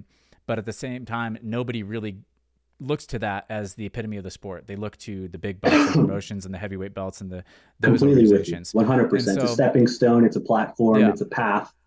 And so It's I'm not. with It's you maybe 100. not the end all be all. Yeah, yeah. Yeah, and I don't think parkour is going to be one of those like swimming or anything because, again, I just don't see it falling as neatly as it needs to fit into an Olympic setting. Like Olympics, they have to be these very neat, tidy things because it is such a huge coordinated event that you're going to have some very clear boundaries and all that. And again, I don't know that for me, the center of gravity is ever going to live off of like a video or off of like, just influence even just in street training, like you're saying. But there are like opportunities for competitions in Olympics and outside of Olympics to have huge impacts on the sport and have huge Absolutely. avenues for people to take. And yeah, I'm with you 100% in the idea that like there's no reason to cut that pathway off to athletes if people want to do it. One of the best ways to get into the UFC is if you have any Olympic credentials in wrestling or boxing. Mm-hmm. You're now in the UFC. You could be in the UFC and you're going to get treated very well. You're going to get a very good contract to start. The highest pro wrestler in the World Wrestling Federation, I think his deal is something like $10 million for 3 years, and he only has to do like 20 appearances a year, is Brock Lesnar. And it's because NCAA wrestling champion twice. Didn't even have to get to the Olympics. They saw he was on that path and he was crushing it, and they picked him up. He also then decided to quit that federation and go straight to UFC, and they gave him the fucking green light because of those things. So it can be a useful tool. It can be a useful avenue. It could be a positive one, as much as potentially it could be negative. But that's everything in life. And yeah, I look at it too towards like, oh wait, it can be on Ninja Warrior, it can be on World Chase Tag, but it can't be in the Olympics. Like, why? That makes no sense to me. Like why, and once again, I'm not going to the fucking Olympics. I'm 36. I speak for the thousands of people that I know that are legit athletes all the way to maybe not legit yet, but dreamers. And I can also talk to kids that would fucking love to be in the Olympics. So if we just say those people don't get a say or they don't get to live that dream, I'm out. Anybody who's saying it's not worth it for that, I'm out. And they can have their opinion, but like to me, no. Awesome. And then the other thing I wanted to address, like since we're on this topic, and the big fear, I think that the last point that people like to make if they're hesitant towards this or whatever is that, well, when it is in the Olympics, let's say we all agree that we want it and we don't want to cut that pathway out. We're not all going to agree. Well, yeah, okay. Let's just say that two people agree that that's the way we want it. And then another fear that I hear from people, and I'm just interested to hear your thoughts because you are close to these conversations and you're in it. And so I think that it would really help some of these people understand, like, maybe what their fears are, where they're coming from. If they hear somebody who actually knows the scene talk on it, is okay, well, what if it's not, they're like, if we're not going to get it perfect, obviously we're not going to get it perfect, like the first time around. But then the fear is that like, well, now that's going to be what Olympic parkour looks like. And that's what everyone's going to think parkour is when it becomes like this televised event. And you don't think they can go on Instagram and see a million different versions of parkour? They can't Google it and see a million different versions of it already? You think like, I don't let these people that are so afraid dictate me. Like all I hear from you is what these people are afraid is going to happen. I wouldn't have done 99% of the things that you've talked about if I would have followed my fears. I wouldn't have. They wouldn't have happened. Mm-hmm. Most of the stuff I'm not even showing you because I've done it and I'm so embarrassed on it. Thank God people don't know about it because I just wasn't able to succeed at it the way that I wanted to. Yeah. Anthony's Ultimate Parkour Challenge failed. We only did half a season.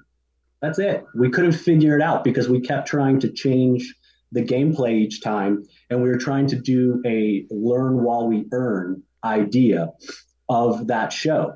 Because when we were, first off, I wasn't in the full meetings, but when I got my input, I was trying to say this is what it could be. And then everybody else was trying to say what it could be. And luckily MTV was just like, let's try it all. Let's do a different kind of competition every single episode.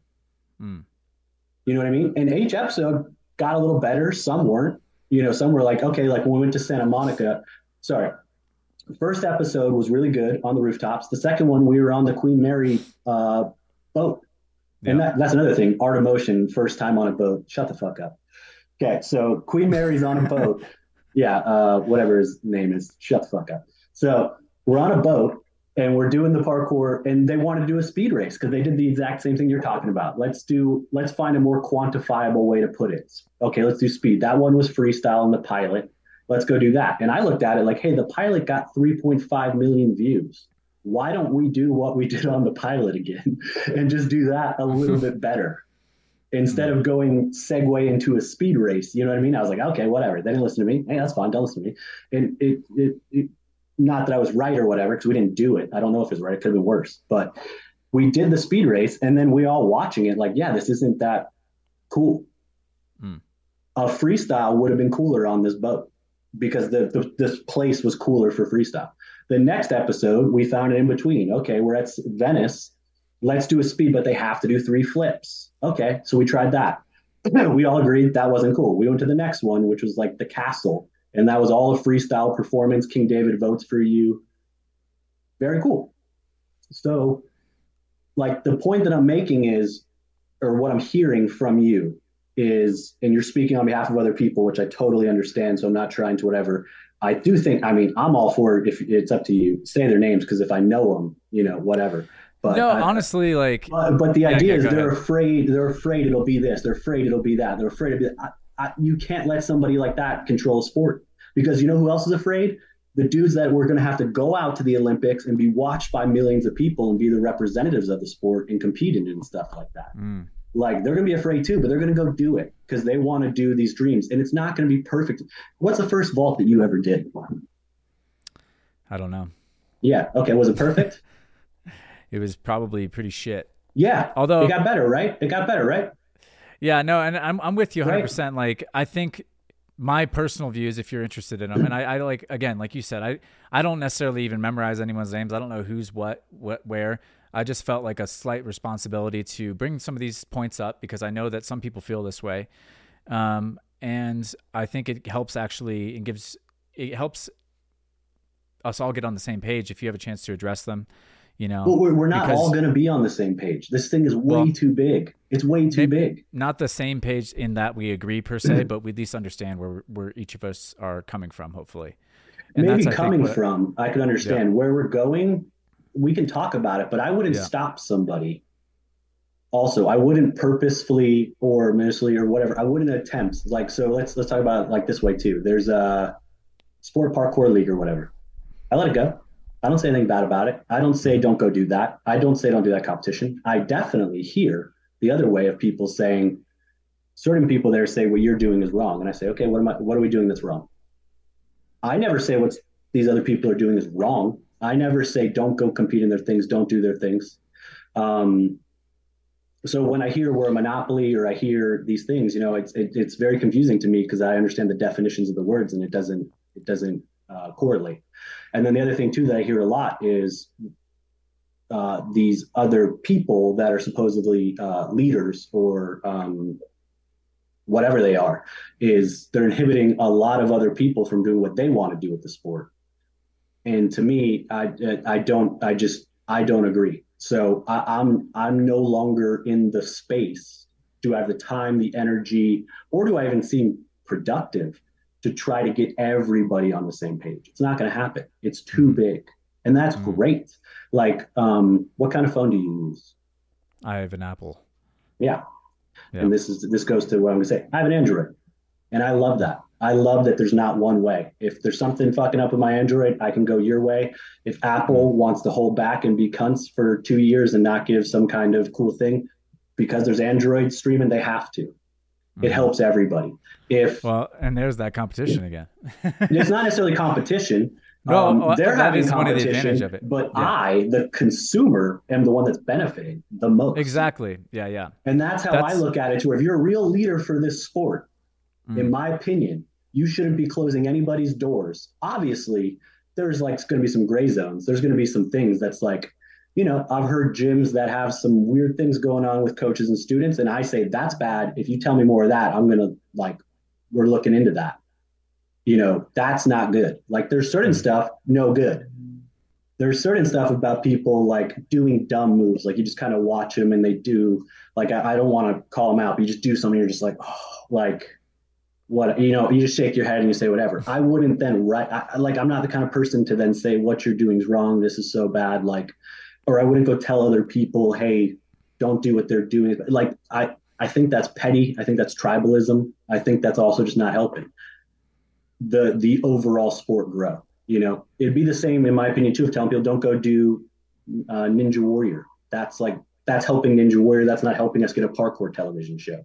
Because when I was in pitch meetings for parkour shows, they kept saying, well, Ninja Warrior is on TV. Why would we do a parkour show? Tags on TV. Why would we do a parkour show? I didn't go tell people to stop doing tags, stop doing Ninja Warrior. That's not good for a sport.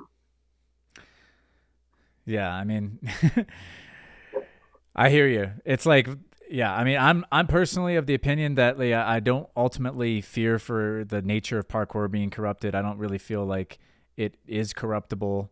I don't feel like human beings like ultimately are untrustworthy at like at the default, and therefore it should and will all work out in everyone's benefit, and we're all growing and learning, and we're going to figure it out. And yes, of course, like I kind of mentioned earlier, there's going to be some people that spearhead it that you're going to make some fumbles and whatever, but Sure. they are the only ones that have the kind of calloused and like high velocity nature maybe where they can enter that space. You have to have kind of a warhead on you if you're going to, enter into like serious territory to a degree. I mean, and to that counterpoint of my own like kind of setup there is just like, I do think ultimately the thing that I trust the most is the kind of gentle and kind and empathetic parts of the community that I see, that we are willing to listen to each other at the, and this isn't necessarily even something I think, again, that comes down to parkour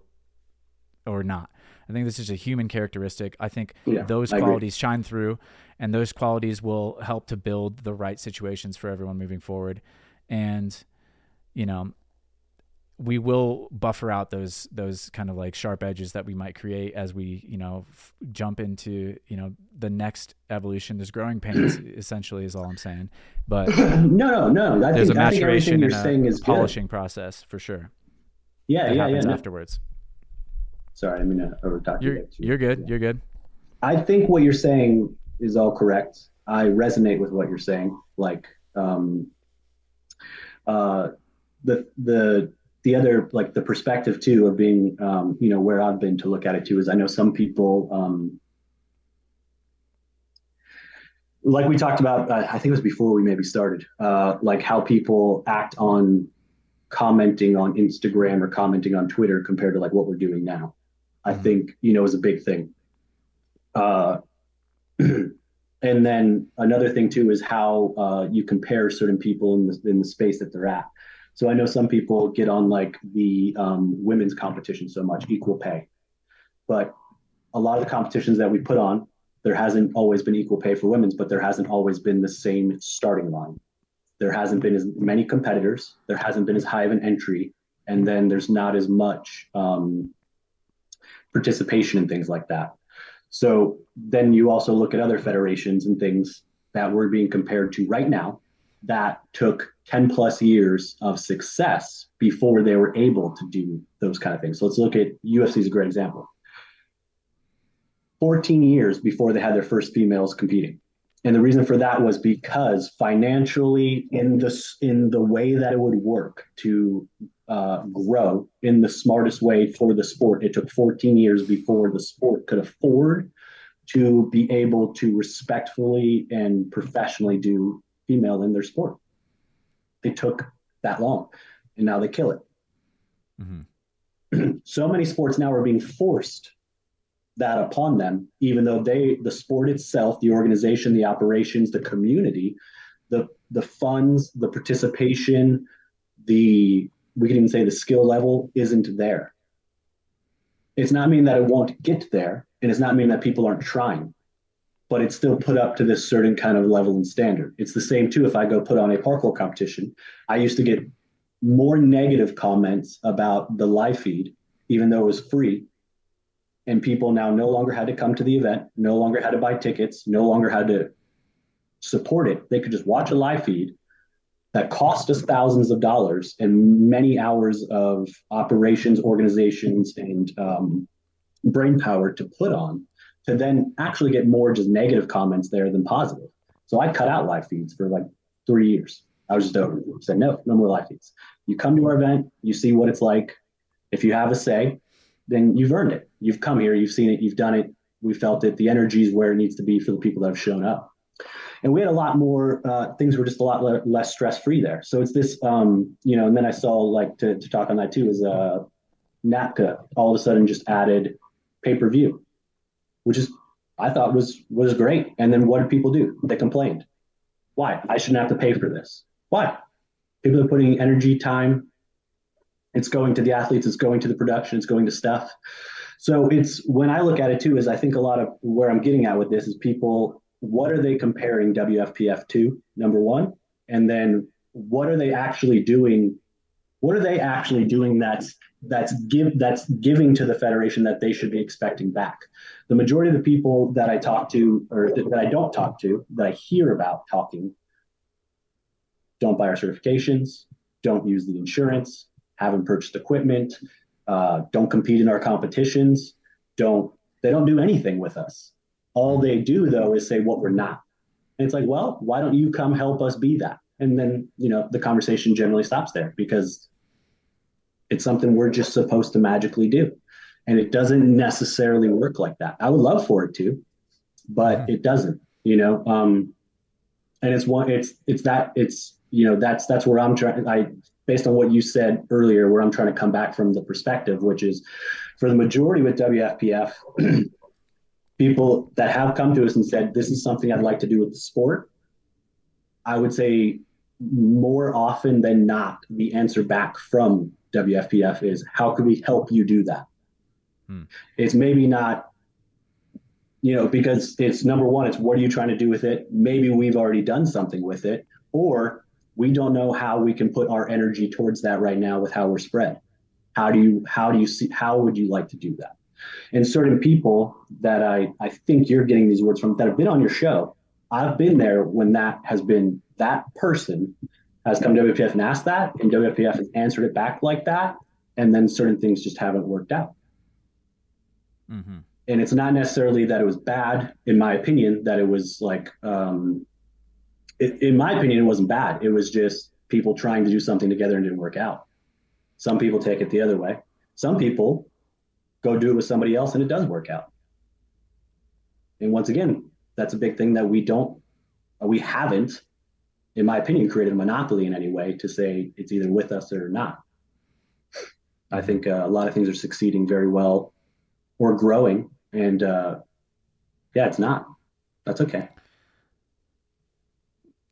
Yeah, I mean, I think to your point, ultimately, with the Samsung, Apple, options, people will flock to the platform that they like the most, and ultimately, there can be more than one platform that people resonate with, and there should be. That's another good point to be made is those platforms sharpen each other just by existing in the same kind of arena to a degree.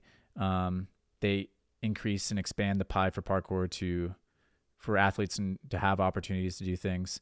And those athletes, the bigger the platform gets, the more you can do with it. If you are, successful, or if you work hard and utilize and adapt your parkour to that platform in a way that, is meaningful to the cultures. You think about these epic athletic figures in history like Cassius Clay or Muhammad Ali, obviously, or whatever. But, some of the greatest figures in sport have had something to say after they've, risen to the top and done something with their accolades. And I think those platforms, they invariably, they can be a little bit corrupt, or not necessarily corrupt, but just like there's negatives and goods that come with it. I mean, Dana White, just had that infraction or that whole mess with his wife. He hit his wife on camera, not a good look. He hit back his wife. Yes. Yeah. I mean, not a good look for him or for the sport at all. I don't think. But once again, that has nothing to do with the sport. That was him on vacation with his family in Mexico. Yeah. I mean, I don't even know exactly where I was going with that, except that, just to say that nothing is perfect, I guess. And even though a lot of us love the UFC and a lot of us love what that platform can do for an athlete, and it can be a huge amplifier for an athlete to have a meaningful experience, inspire a lot of people. I mean, it's clear that you're a fan of the sport. The end of the year, that Leon Edwards, yeah, that was the comeback of the year. That was the comeback of the year. Moment, he was down he was down four rounds to 1. Yeah. 100%. And those moments are in my book, I guess, ultimately they're worth it right now. Even though that there's sometimes a black eye on the sport because Dana White had this, TMZ moment. And once again, not to whatever, in my opinion, that has nothing to do with the sport. That absolutely has nothing to do with the UFC. I would say that you could. It's quite possible that it has nothing to do with it whatsoever. I think that there's a certain celebration of violence that I participate in. Okay. That is part of the culture. It's woven into the very fabric of combat sports, and I would say mankind. I think, and probably that too. And then with that, there's going to be. If we have a value of that, if we celebrate that, which I do, then there's going to be little expressions of it that go on that are not not acceptable essentially, or just like they're not good. Like, you know, him hitting his wife, not good, not a good thing, not something I would ever condone. And I don't know that like it's I don't think anybody does, but what does that have to do with UFC? Well, I would say that I don't know that you could argue logically like, okay, you're not going to be able to connect the dots like one to one. But I would say that if you're living your whole life in combat sports and you're surrounded by violence, it might be something that's influential towards your likelihood to commit kind of domestic violence or any of those things. I mean, we've seen that in the sport, that there tends to be lots of, you know, when you celebrate dudes being super violent and aggressive, eventually that's going to leak out in areas. And unfortunately, it sometimes leaks out on their families. And if we're not willing to like, I mean, I think it's like, it's not a one-to-one. I'm not saying like, because we should abolish the UFC, we should abolish the sport, we shouldn't, you know, have NFL or any of these sports just because a few bad apples or whatever can't keep their aggression contained inside the octagon or on the field or whatever. But I do think that it is something that happens because they're in that culture and because we celebrate aggression. If our value structure... Have you seen the video? Do you know what happened? Yeah, I saw the video. Okay. What happened? They were in a club. Mm-hmm. They seemed to be not having a good time. Then his wife slaps him. He slaps her back, and then continues to slap her. Like, I don't know. It kind of like breaks out into a little commotion there. And what I would say again, so because you feel because Dana White's been around fighting, that's what did that, even though somebody struck somebody else first. Well, I don't think that it's acceptable that if whether or not she hit him first or not, I think is. I'm not saying that. Okay, but I don't think that. Yeah, I don't think that really is relevant per se. Okay. If whether or not she hit him first, but the fact, I mean, like she shouldn't have hit him. Well, I'm just saying that's a family thing that happened. Obviously, it's a family thing. I don't see what that has to do with UFC. That's what 20 plus years. Well, it's just interesting. That would probably would be fighting probably in bars, streets, whatever, are now at least in a place where they're agreeing to it, they're training for it, they're mentally preparing for it, they're getting paid for it, they're getting health care for it, all that stuff. Like I don't see how that, and I don't agree with that in any way, but I don't see how that has to do exactly like with the UFC. I don't know. I think it's in my opinion, it's more of just marriage problems, which are in every facet of this world and are not right and needs to be looked at in a different way. I don't think that has anything to do with the UFC. I think there's definitely an argument to be made there. I mean, especially with that particular incident, because their history and because there's no reason to believe that there's any history of it. I don't know their history. Yeah, I have no idea. But I do think that there is. I think that there's more domestic violence in the NFL and in combat sports than there is in wiffle ball or badminton or any of these like things. That's all I'm saying is like people in both of those things. Okay, well, let's say even like per capita or whatever. I would say that like when you celebrate violence, invariably you're going to have some side effects in the culture, and I don't think that. I'm not trying to say that because Dana White was around it. Maybe I see what you're saying. It's isolated. I'm with you. I'm on your wavelength. But I do think that it's just something that we have to maybe look at as a society and decide like again, to me, not necessarily. I don't think it's worth like, because it comes down to other things of personal responsibility and et cetera, where you can't like expect society to solve that problem for you. And so if I think that the spirit of competition, the spirit of even, people who agree and want to, set themselves in a cage and see who comes out the victor. There's something so compelling about that maybe it is worth, whatever small side effects there are until maybe there aren't any, because like you're saying, like you're never going to get everyone. And just that type of person that would do NFL or do UFC is somebody that is more of a fighter contact type of person than some of the other sports that are no contact. That's generally what drives them to that sport over, basketball, baseball, wiffle ball, as you said, stuff like that. So I think just that's that kind of person that, back in the day, they would probably just be in the Coliseum as a gladiator, they would be a bullfighter. They would be like whatever traces back before UFC or before the NFL. In my opinion too, it doing the UFC or doing the NFL is similar, but I think it's more mentally than physically. Then, like, I remember growing up, the big thing was video games. If I played Mortal Kombat, I'm now going to be I shouldn't, because that's going to make me a violent kid, and it didn't.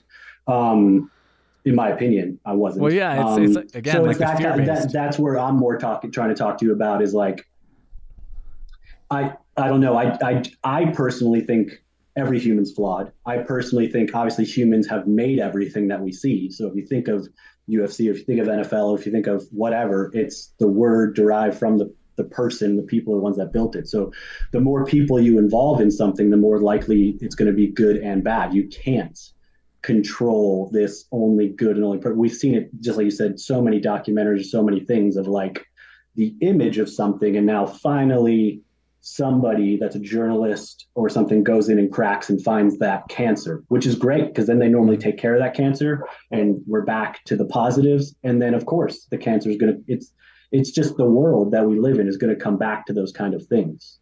So I normally just go into everything thinking there's a good and a bad here. What am I attracted to? And I think I'm a good person. So it generally goes towards the good thing. And then obviously if you see bad or no bad, you try to, I wouldn't say expose it, but you don't turn a blind eye to it. You don't just say, I didn't see it. Like, oh, I didn't know, like what another one's at USA Gymnastics. That to me, that was systemic within USA Gymnastics, the problem, not necessarily the other situation we just talked about. Yeah. Yeah. I mean, like, if we just look into each other enough, we're going to find, like, we already know that there's something that I don't like about me. There's something that you don't like about you. There's something that some person doesn't like about you. Oh, yeah. You might not be that person no, everyone's anymore. flawed. Everyone's flawed. Absolutely. You know what I mean? So everyone's if now human. a bunch of us all come together and try to build something, some of that's going to happen in there. And it's about controlling that. And I'm just a speculative individual in general. I think it's like curious a little bit. It's kind of fun to poke these conversations open. I mean, 100%. But because it is like I don't know. Again, I don't think one necessarily has to do with the other, but Dana White's promoting the slap championships all of a sudden. I'm not a fan of the slap. I know what you mean. And it's just that coincidence does not work well for him. It did not work well. It's like, all right, you've never slapped. You've been married almost 30 years, never a slap once, and now this slap thing. All of a sudden, there's that's a slap. True that you bring that up. Yeah, that perspective. Okay. No. So that's all I'm saying. This is what I like talking to you about too, because now I'd actually say, you know what? That perspective resonates with me. So I'm glad you didn't just like shut down and stop talking or be like, you're right, whatever, Robbie. You're like, no, that's a good, I mean, oh shit. I don't know actually now. You never know, right? You're right. No. Now you're absolutely right, man. This is a very good first conversation with somebody, I must have to say, Brendan. Like, for never talking to you, this is I appreciate it, man. Yeah, you come in and I really appreciate like your energy and your time, and I know that you do so much, and so I know your time is pretty valuable to you. Otherwise, you wouldn't be able to accomplish since October. So yeah. I've been trying to get you penciled down. 1 second, let me plug in my laptop. Saying it's going to die. For sure. 1 second.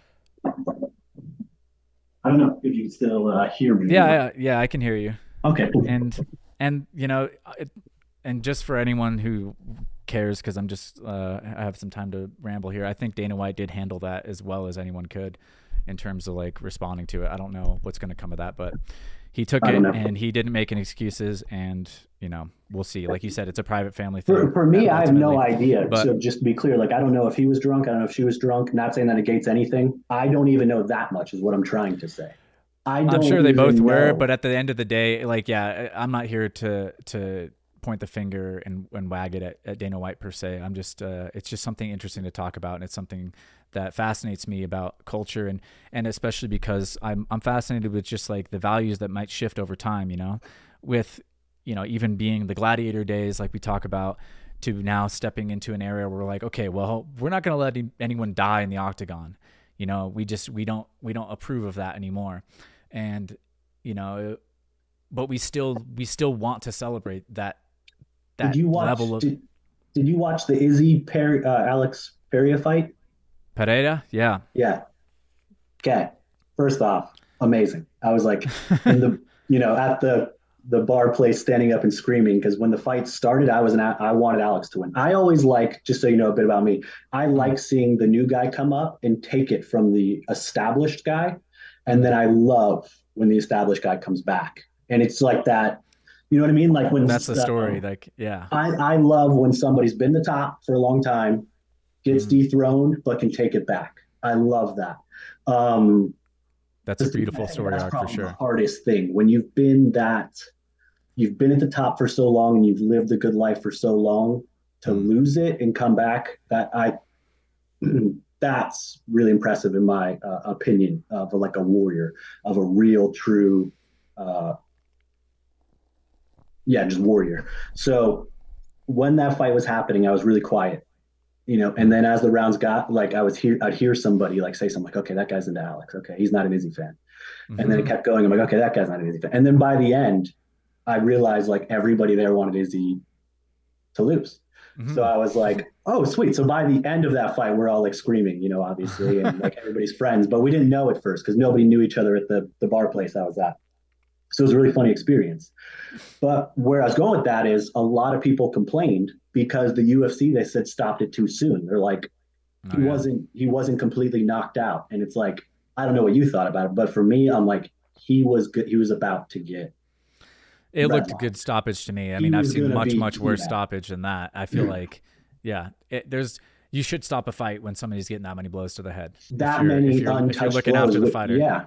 The referee did his job for sure. Yeah, so I know that like there's the get out under shield and all that, and like especially when there's a champ, but that's too much to put on one referee. Like, well, you should really understand. I mean, we would love it sometimes if we'd let them go out in their shield because that can be really awesome too. And like you said, maybe he could have made a comeback, but I doubt. Like, it's unlikely. The odds are more. Have you had a concussion? Oh yeah. Yeah, I've had 3. Over my life. And no, like you can rehab your body and come back in 6 months and fight. Yeah. But if you get knocked unconscious, like we don't know enough to say, oh yeah, that's 6 months and you're back. Like that could be forever, and the fact that it's like, it's a big that the UFC did that, I thought was like, I thought it was props because I watched a breakdown where the guy literally like counted and showed in slow-mo too, like, is he doing this? And Alex is like over here. Yeah. And the guy's like, who's Izzy doing this to if you're telling me he's not unconscious right now if he's not actually rocked? You're telling me this is what he wanted to do? This was his defense mechanism? That was a sound guy? Yeah. That is, I mean, again, nothing's perfect, especially when things are so wild, like in a fight like that. I mean, it's incredible how few of the fights are like that one wasn't that controversial stoppage, in my opinion. It was going to be controversial just because Izzy's such a big star. You're going to have somebody come out of the woodwork, but sure. Yeah, I think it's actually incredible how few endings and stoppages and things are. I think the judging definitely needs an upgrade. We saw some of like weird on that last card of the year. That was we're in a good space judging. With that. Yeah. But, so you know how their judging works, right? With the athletic commissions and stuff, like. Roughly. I mean, I don't really know how it works, except that I know that the UFC ultimately is not supposed to. They're not employees of the UFC. They're employees of the athletic commission, and it's different from state to state.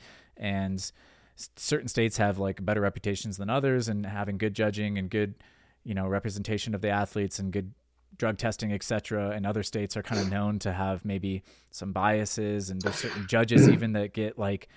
There was a huge controversy with that last card, I think, of the year in December, where this one judge, had broken some of the rules where he had flown like overnight, essentially not had enough sleep as you're supposed to have in between fights.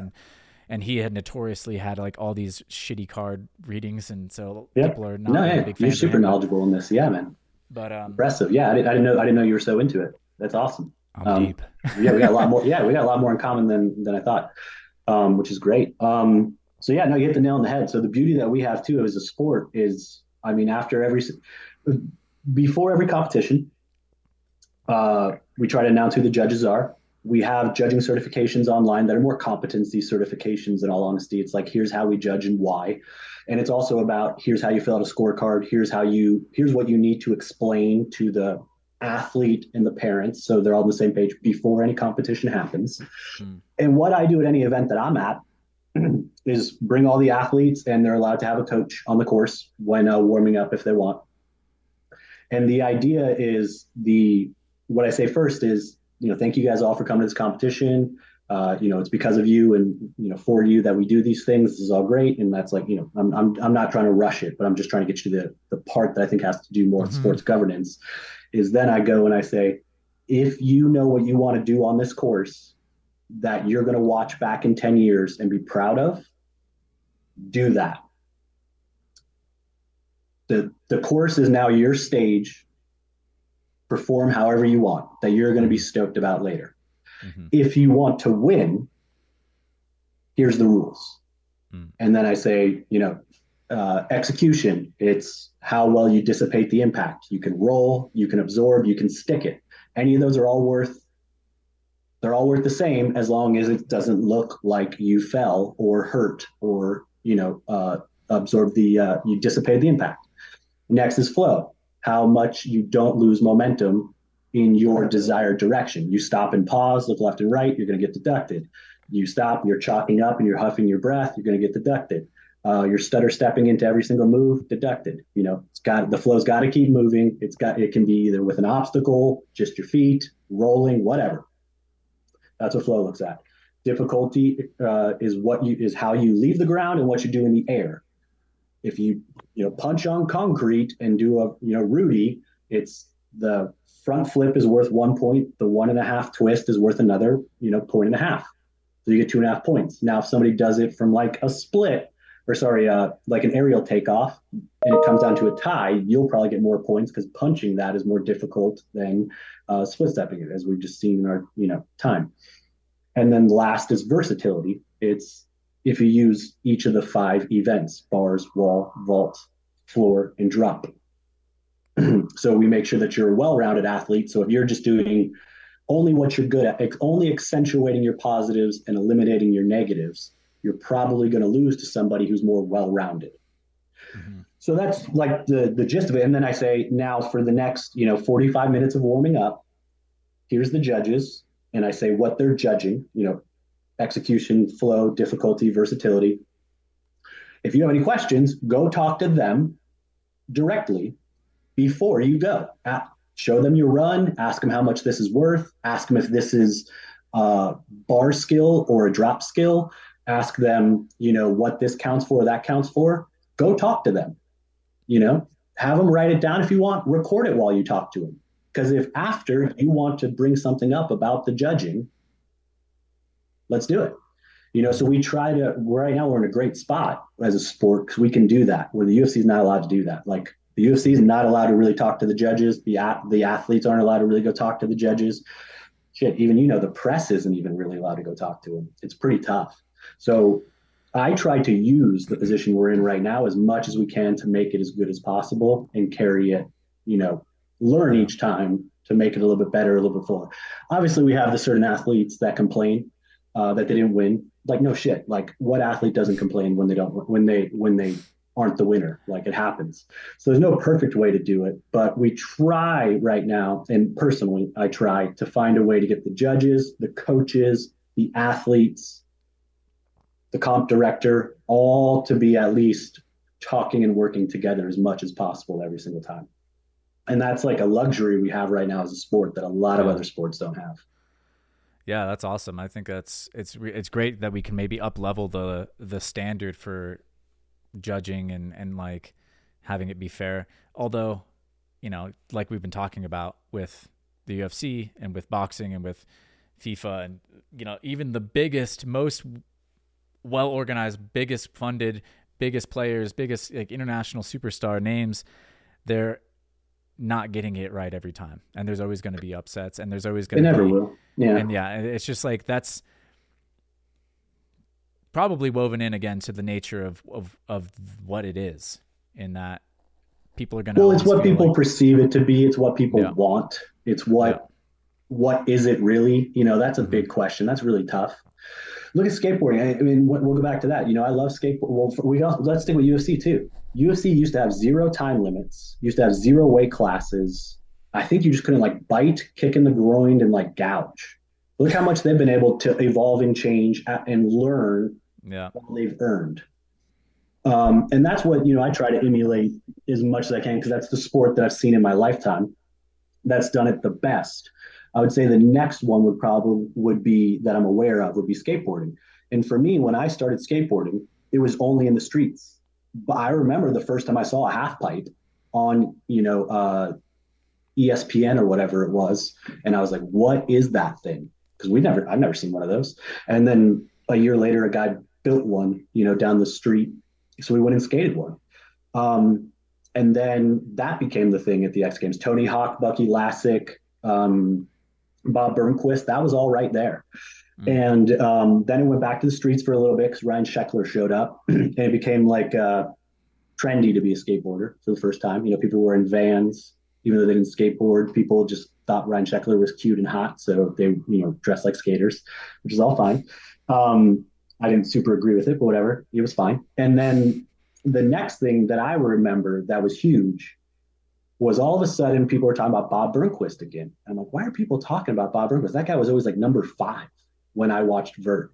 And they go, there's this thing called Big Air or Big Trick or whatever. And I go, what is that? And I watched. And Bob Burnquist, the guy that was always like number 5 for like 10 years in Vert, they created this new thing. All of a sudden, he is the man because they made this new thing. Yeah. And I always took that away as, okay, this sport is like street, vert, cool, like bowl, skate, back to street, back to vert, big air, downhill, all this stuff that I'm like, you think Bob Burnquist is mad that all of a sudden that they added this big air, even though he was number 5 vert skater for 10 years? Like, no, like. Well, he pioneered big air as far as I can tell. He built that in his backyard, and that's why he had the. I mean, obviously, like that's fascinating to me because I love I love that whole story because it's kind of like you're saying. He was maybe never at the top, but he was close to the top, and then he kind of got a good living. He aged out because that's what happens to athletes. And then he was able to sort of make a comeback by inventing a whole entire like offshoot discipline of skateboarding that is extremely compelling because it's huge obstacles, like big features, big air, huge ramps, but only someone like him could do it because you need the resource to build these massive backyard ramps and stuff. And I think that's how it started.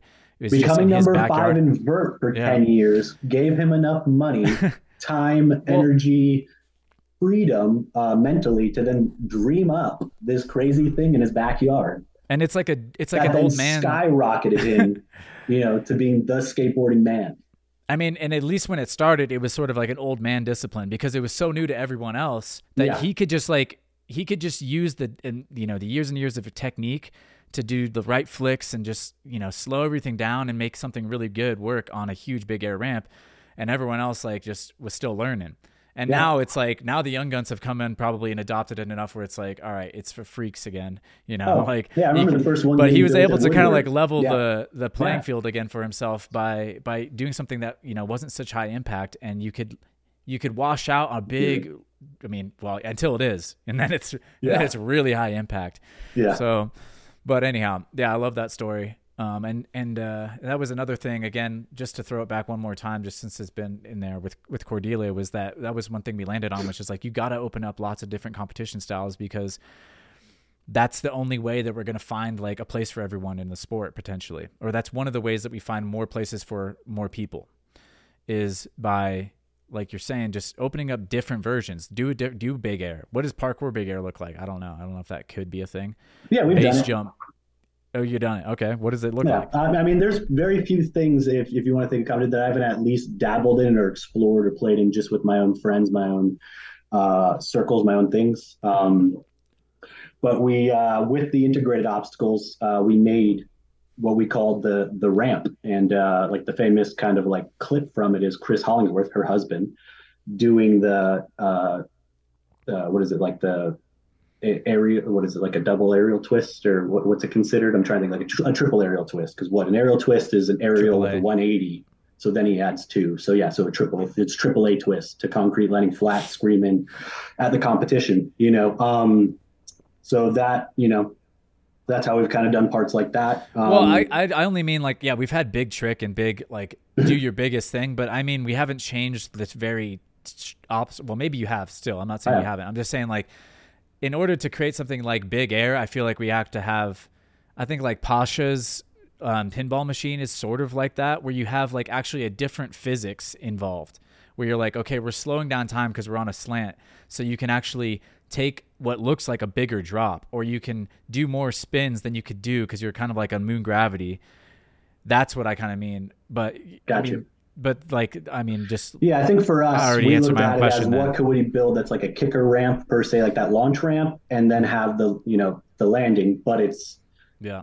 it would still be considered parkour, and it's not, once again, like we get to this thing which I'm not totally against, like Ninja Warrior, Mm. or what's like the other ones, like they do like the airbags from something super high to like an Oh airbag, because yeah. you eventually get to like the human aspect of it, right? To where you gotta the human, like Manpower is a great example. Like I would love to have got, and I still will to this day if the opportunity comes, get funding and just go to Manpower with like the 10 best, and actually be allowed to be there and control it enough to like, let's set up some mats, you do your practice, you're all good. We're like, we're doing it smart, but also we're gonna go like how they do that kind of big air thing, and it's like actually controlled. There's insurance for it, so Mm-hmm. something happens that they're being taken care of, stuff like that. I would love those kind of opportunities and things. So, but for us, yeah, we've done it in a more controlled way, obviously, because I'm also a fan of that too. So like a big thing for me is I don't want athletes getting hurt. I've personally never broke a bone. Personally, I was a stuntman for 10 years, wrestler, free runner, done car hits, fire burns, high falls, concrete falls, like John roof gaps, tick a box, done it. Mm-hmm. And to me, like that's the biggest thing is like I look at it like UFC. I look at it a lot like more like pro wrestling probably too than I think most people think, because it is a bit of a we have a bit more of characters in it than I think UFC has, of actually like people from different places that could bring their persona and make it more of a thing.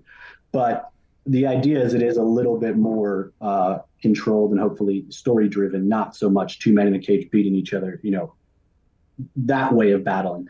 Mm. So for me, though, it's that idea of having athletes for a long enough time. So you push them in a smart way that they're not getting, obviously they're going to take damage no matter what. It's impossible not to. But the idea is creating in the safer, smarter spaces, and things like that. So a lot of my courses, my designs, our gameplays all go to the idea of execution is worth just as much as difficulty or flow or versatility. It's just if you can, I almost want to make like one of those rules. Like if you end up going to the hospital, you automatically kind of like lose. And the reason I mean that is like I would like our speed comps. Here's where I think I'm going with that. Is another way we added penalties to it.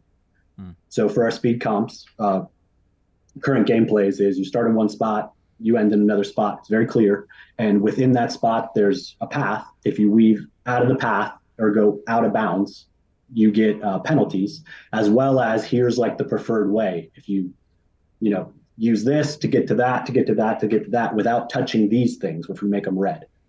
If you touch the red things, you get a penalty by the finish line. So the person who wins our speed comps is fewest penalties, fastest time.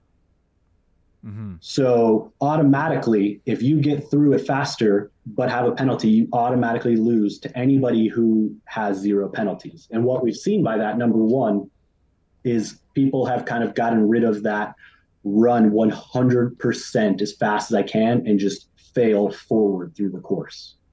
Just keep, like what is it, like a bowling ball, like down the stairs, like that kind of technique is. We've seen far less of that, which we like. Instead of what it used to be was, if you touch that, we just add, 5 seconds. If you touch that, we add 10 seconds. But then we have people just run through the course and make all these mistakes, and still sometimes would podium. We're like, and then obviously we want to go to the next level, like you're talking about. Like one day we want to be all like on roofs, because I want to take the best people from all these pretty safe, controlled environments and go to these, not so controlled environments. The real, like there is some real risk here and stuff like that. So if you can't show in these regional / national competitions that you can't do these courses without penalties, that means you wouldn't be able to go do this on rooftops. You wouldn't be able to do this there, I where see. those are the real penalties. Oh, I see. Interesting. Yeah, I mean, I think I've seen there's very different things over the years I've seen with how to navigate that space and like create interesting, compelling courses, but also not have it be, you know, spectator friendly or whatever. There's a lot that goes into those competitions. Oh, So, I yeah. mean, it's The crazy. toughest So, is spectators, making that friendly. Yeah, like when we were yeah. on the mosque, in Turkey, and they kept saying, "I want the crowd to be here," and I'm like, "Okay, like why do?" Or you could move the crowd somewhere else, and we could do way cooler stuff because this is where the cool stuff is. Such a Um, beast. there's always that like give and take of the viewer, the athlete, and right now where we're at financially, you want as many people to, we're in this like pay to play, which is, where I don't think a lot of people fully grasp. They have their ideas on where we should be compared to like where uh, where I feel, and we're in this pay to play. And what I mean by that is like we have like 6 qualifiers in the next 6 weeks or something. Those qualifiers uh, wins get to come to the national. The national is also going to have an on-site qualifier. And some people, are kind of mad about that. They're like, well, if I win, why would I go win this qualifier? It's like, well, if you win the qualifier, you automatically get to go to the finals. Hmm. Um, and you get a discount to get there, like a really good discount. And because we give you that discount, we need like 10 people to show up and at least try on the on-site to pay to offset that, Hmm. as well as we want them to have a good time, and we're trying to find this way to push the best, and I wouldn't say the worst. I would just say like the less skilled, the more hobby driven, not motivated at the same time in the same space. Hmm. Because that's the only way profitability wise right now too, it also works, that we could pay for it to then also pay to do another one in the future. Hmm. So there's a lot of variables when you're designing these competitions as well as these courses. But for me, always the number one thing is safety, because if people break a bone, they're probably not coming back. They also could potentially sue.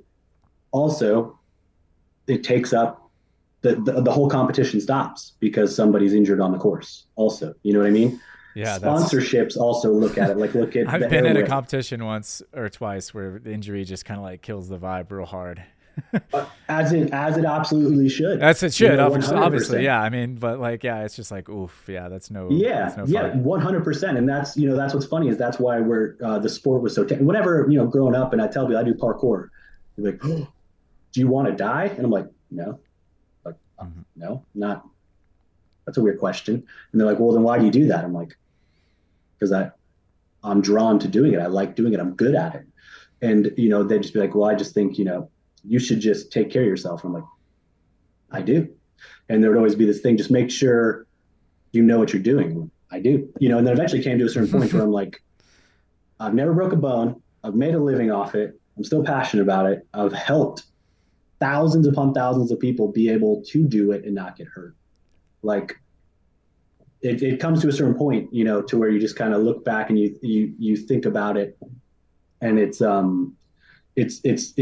that's the constant battle too. Is like I love Storr, I love Joe Scandrett, I love Dom Tomaso a lot. I Hmm. respect everything they're doing, and obviously it's true because those are the main videos I normally have parents show me, and they're like, "You're asking kids to do this?" I'm like, "No, no, I'm not asking any kid to do that."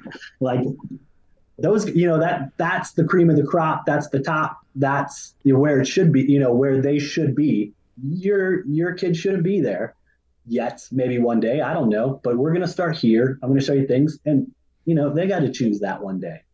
And Hmm. wouldn't you rather they had some kind of education in it first? Like when I did it, uh, yeah, I saw Jackie Chan jump a roof as a kid in Rumble in the Bronx. I remember watching that trailer on cable, Oh yeah. and I'm just sitting there as a kid, and I remember my uncle at the time looked over to my stepdad at the time and just goes, "That guy just flew." And I was Yeah. like, and I'm just, and I remember that moment, how much that impacted me. Just like, whoa. And then I remember like watching the movie on VHS many years later. And I'm like, I want to do that. And Hmm. I sure enough did. And nobody, yeah, I didn't get, any of the training. There was no talking about that I was aware of or anything. So wouldn't you at least let your kid be trained first and like stuck, and then obviously as a coach, it's your responsibility to not say, you guys have to go jump a roof someday or something or whatever. But, you know, that's like the kind of the outlook I've always had on it with competition as well. Is same with UFC. If their fighter gets KO'd, that's probably, 4 fights less that they're ever going to be able to perform. So you Yep. want to help them grow and push them, but you obviously don't want to break them. And that's how I think about the same with, I think about it like with pro wrestling, like we talked about, where Vince McMahon has to have them on the road 52 weeks a year. So it's how do we push it? How do we entertain the audience? How do you get what you want as a performer? But keep in mind, like, we're professionals. This is a career. This is like, you know, we can't have you break yourself. So our game plays and criterias take safety into account also, where I know some people, not, discredit whatever, Hmm. like to push other ways, which you have to, right? There's got to be that extreme. We do this because the most entertaining things happen. Okay. Um, do that. If we do this because there's the most injuries, then in my opinion, as a federation or competition director, if there's injuries happening, you should be changing the criteria. That's your job, Hmm. is creating the safest environment for the sport to grow. Nice. Well, I mean, just great stuff, man. I think that like, there's very little else that I have to ask you about. Is there anything that you want to, just talk about that we hadn't gotten to yet today? I know you're doing a lot with the World Cup championships coming up still. We kind of touched on it, but is there, and then we touched on the Perth park that you just found out was alive and well and being in used. Is there anything else like you want to discuss today? Um, no, I don't know. No, I think it's good. I mean, yeah, the stuff's all happening at what USA Parkour underscore officials, like the Instagram where all the stuff kind of is showing the qualifiers and where that's all happening and kind of laid out. USA Parkour Cup is the details for the finals. We split it this year. We were doing it for the athletes too. This is something else, if you don't mind. Not at all. We used to do one event every year for it. And it would be in Tampa, Florida for the last 3 years or 4 years. And we would do speed and freestyle all together, youth to adults. And it was a lot, changing around the courses, talking to, the parents, talking to the athletes, the judges. It was exhausting and a big thing. And we were in a pretty good size arena. We decided to take it back a notch and we're going to go to Austin, Texas. We're going to be in Intrepid Parkour, which is a gym I designed probably 6 years ago. It's an amazing facility. I don't know if you've ever been out to it or know of it, but I highly recommend it. Unfortunately, not yet, but one day. Yeah, I highly recommend it. It's a very cool facility. It's produced people like Jared Ludy. Um, I always forget his real name, but Twitch is what I know him as. Helped produce him. Um, Parker Taylor. Just a lot of good athletes come out of there. Steezy Steve. But then we're gonna do. Right now, we're doing our qualifier season just for speed. So the gyms, some are doing speed and freestyle as kind of one event for the qualifier, but we're gonna do speed. We're gonna do a freestyle finals we're gonna do just the speed finals in February, and then the freestyle season starts from March to May, and we're gonna do the freestyle finals in June. So the idea is like where we used to.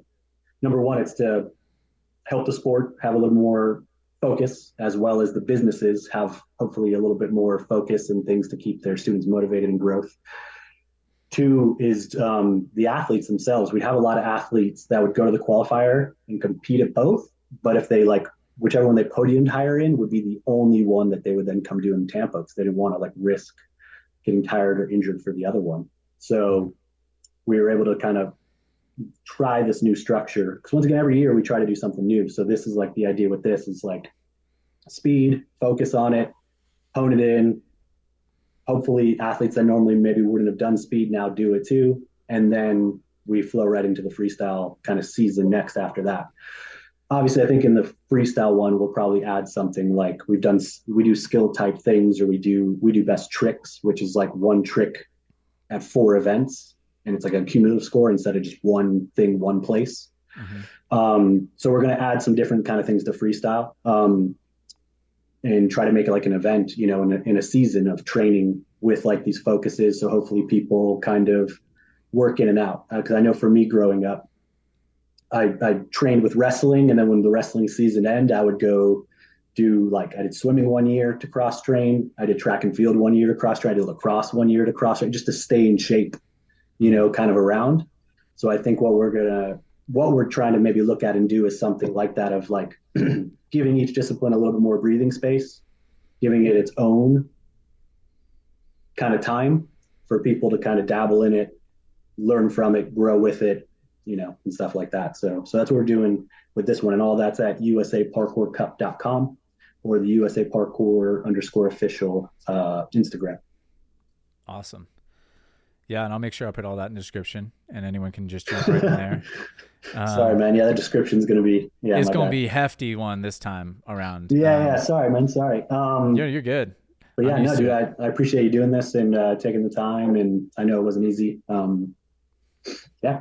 And my pleasure, man. My pleasure and honor to have you on. And one last question. This is, I don't know if I'm just like not in touch enough to know where this is at, but the George McGowan documentary, any update on when that is coming out, or did it already release and I just missed it? It did. It did. Yeah, so that's another funny thing. So the guy, Max, what's Max's last name? I don't know if I know Max's last name. I'll have to get it to you. Damn it.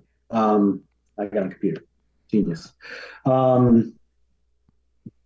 So that was a funny one. Jimmy the Giant was potentially going to come out and do that documentary. We were doing the first certification in the Philippines with the Philippines Sports Obstacle Federation. And Jimmy last minute was like, you know what? I don't think this is for me. I don't know, how I'm feeling this. I'm like, okay, no worries. And George had this dude, Max Ward, come out last minute. Like, what a G. Like, literally never met me. Just took a call like we're doing. I go, yo, do you want to come with me to the Philippines for 10 days? And he's like, yo, let's do it. This was like, they just were getting destroyed with COVID, and we are going right into it. So he ended up dropping it on his channel because that was part of the deal. We'll fly you out. We'll let you do it. It doesn't pay that great, but you get it for your channel and your views, and we'll promote your channel and your views. So we did it like that. And it was also pretty loose because we were trying to find the story. The idea obviously was George came out and did the USA Parkour Cup with me, and I just vibed with him so much that I go, I think I could hang out with you for 14 days in the Philippines if you are down to help me teach these people, because, I think you're the best athlete. In my opinion right now, I think he's the best. If I could be any athlete, I'd like to do what he can do. So I'll put it that way. So it's very, personable. I go, and you seem to know how to teach very well, and you're very professional. Like, when we were at the Cup, he was showing up on time. He's asking, what do I need to do? He was just like above and beyond, like a professional, not just like a celebrity guest, which neither are wrong. But I was like, okay, that's cool. And so the goal was he's going to come out, assist in the certification. If he likes it, he could be our master trainer of the UK, and he could, run the certification. So there's no real pressure. So it was a feel through process because he had never taken the certification. And by the end, we just had such a great time. And funny enough, when we showed up, he was going through a knee injury that he didn't want to tell me about because he was afraid he wasn't going to like get the job maybe or something. And I'm very much like not that kind of person. I said, just don't do I can do all the moves. You just be George. You're cool enough. And just teach. Just give him your wisdom. And Max captured it really well. Yeah. Awesome. Really well, that whole experience. Well, shout out Maximus Ward. We'll give him a plug in the description as well. And have you ever had him on? Check that out. No, I have not. I've not had the pleasure of meeting him, but I have followed some of his work before, and so I'm surprised actually I missed that. I But highly recommend, yeah, I'll getting him definitely on. You check it guys out. would vibe. Yeah, yeah. He's a unique snowflake in this parkour community in my mind of just super positivity, super help you find what you want to do. Not just you just come to him, you're just like, I'm thinking of doing this, and he's just like, okay, how can we do it? Very much like every single day we were trying to find the story with George or what we were doing. Every single day there was an obstacle. Every single day it was like, Mm. try to find something, Max. I don't know. I wasn't able to direct him very well because it was like we were just, in the deep end with it all. So Yeah. All right, brother. Well, I appreciate your time again very much. Everything is in the description. You guys are putting on some amazing events. I'm sure I'll have the pleasure of attending them one of these days. And yeah, thank you again for just sharing everything, helping address any of the questions that I had in my head, and then also just sharing some of that fun UFC, skateboarding, etc. yeah, man. passion. So Yeah, dude, thank you for having me. Anytime, honestly. Yeah, open to it. Yeah, love it. all right, Awesome. cheers. Thank you, Brandon. Have a good one. All right, you too, brother. Take care. Adios. Woo! That's right. Let's go. All right. Thank you guys for listening. You know the drill. Appreciate you. If you need to get into that description, which many of you probably should, there's a lot that we covered. Go ahead and look and click on the links. There's all of it there. Anything we mentioned. And yeah, as always, just a big thanks again to the guest, Robbie, and to you guys for listening. Catch you on that next episode. Take care.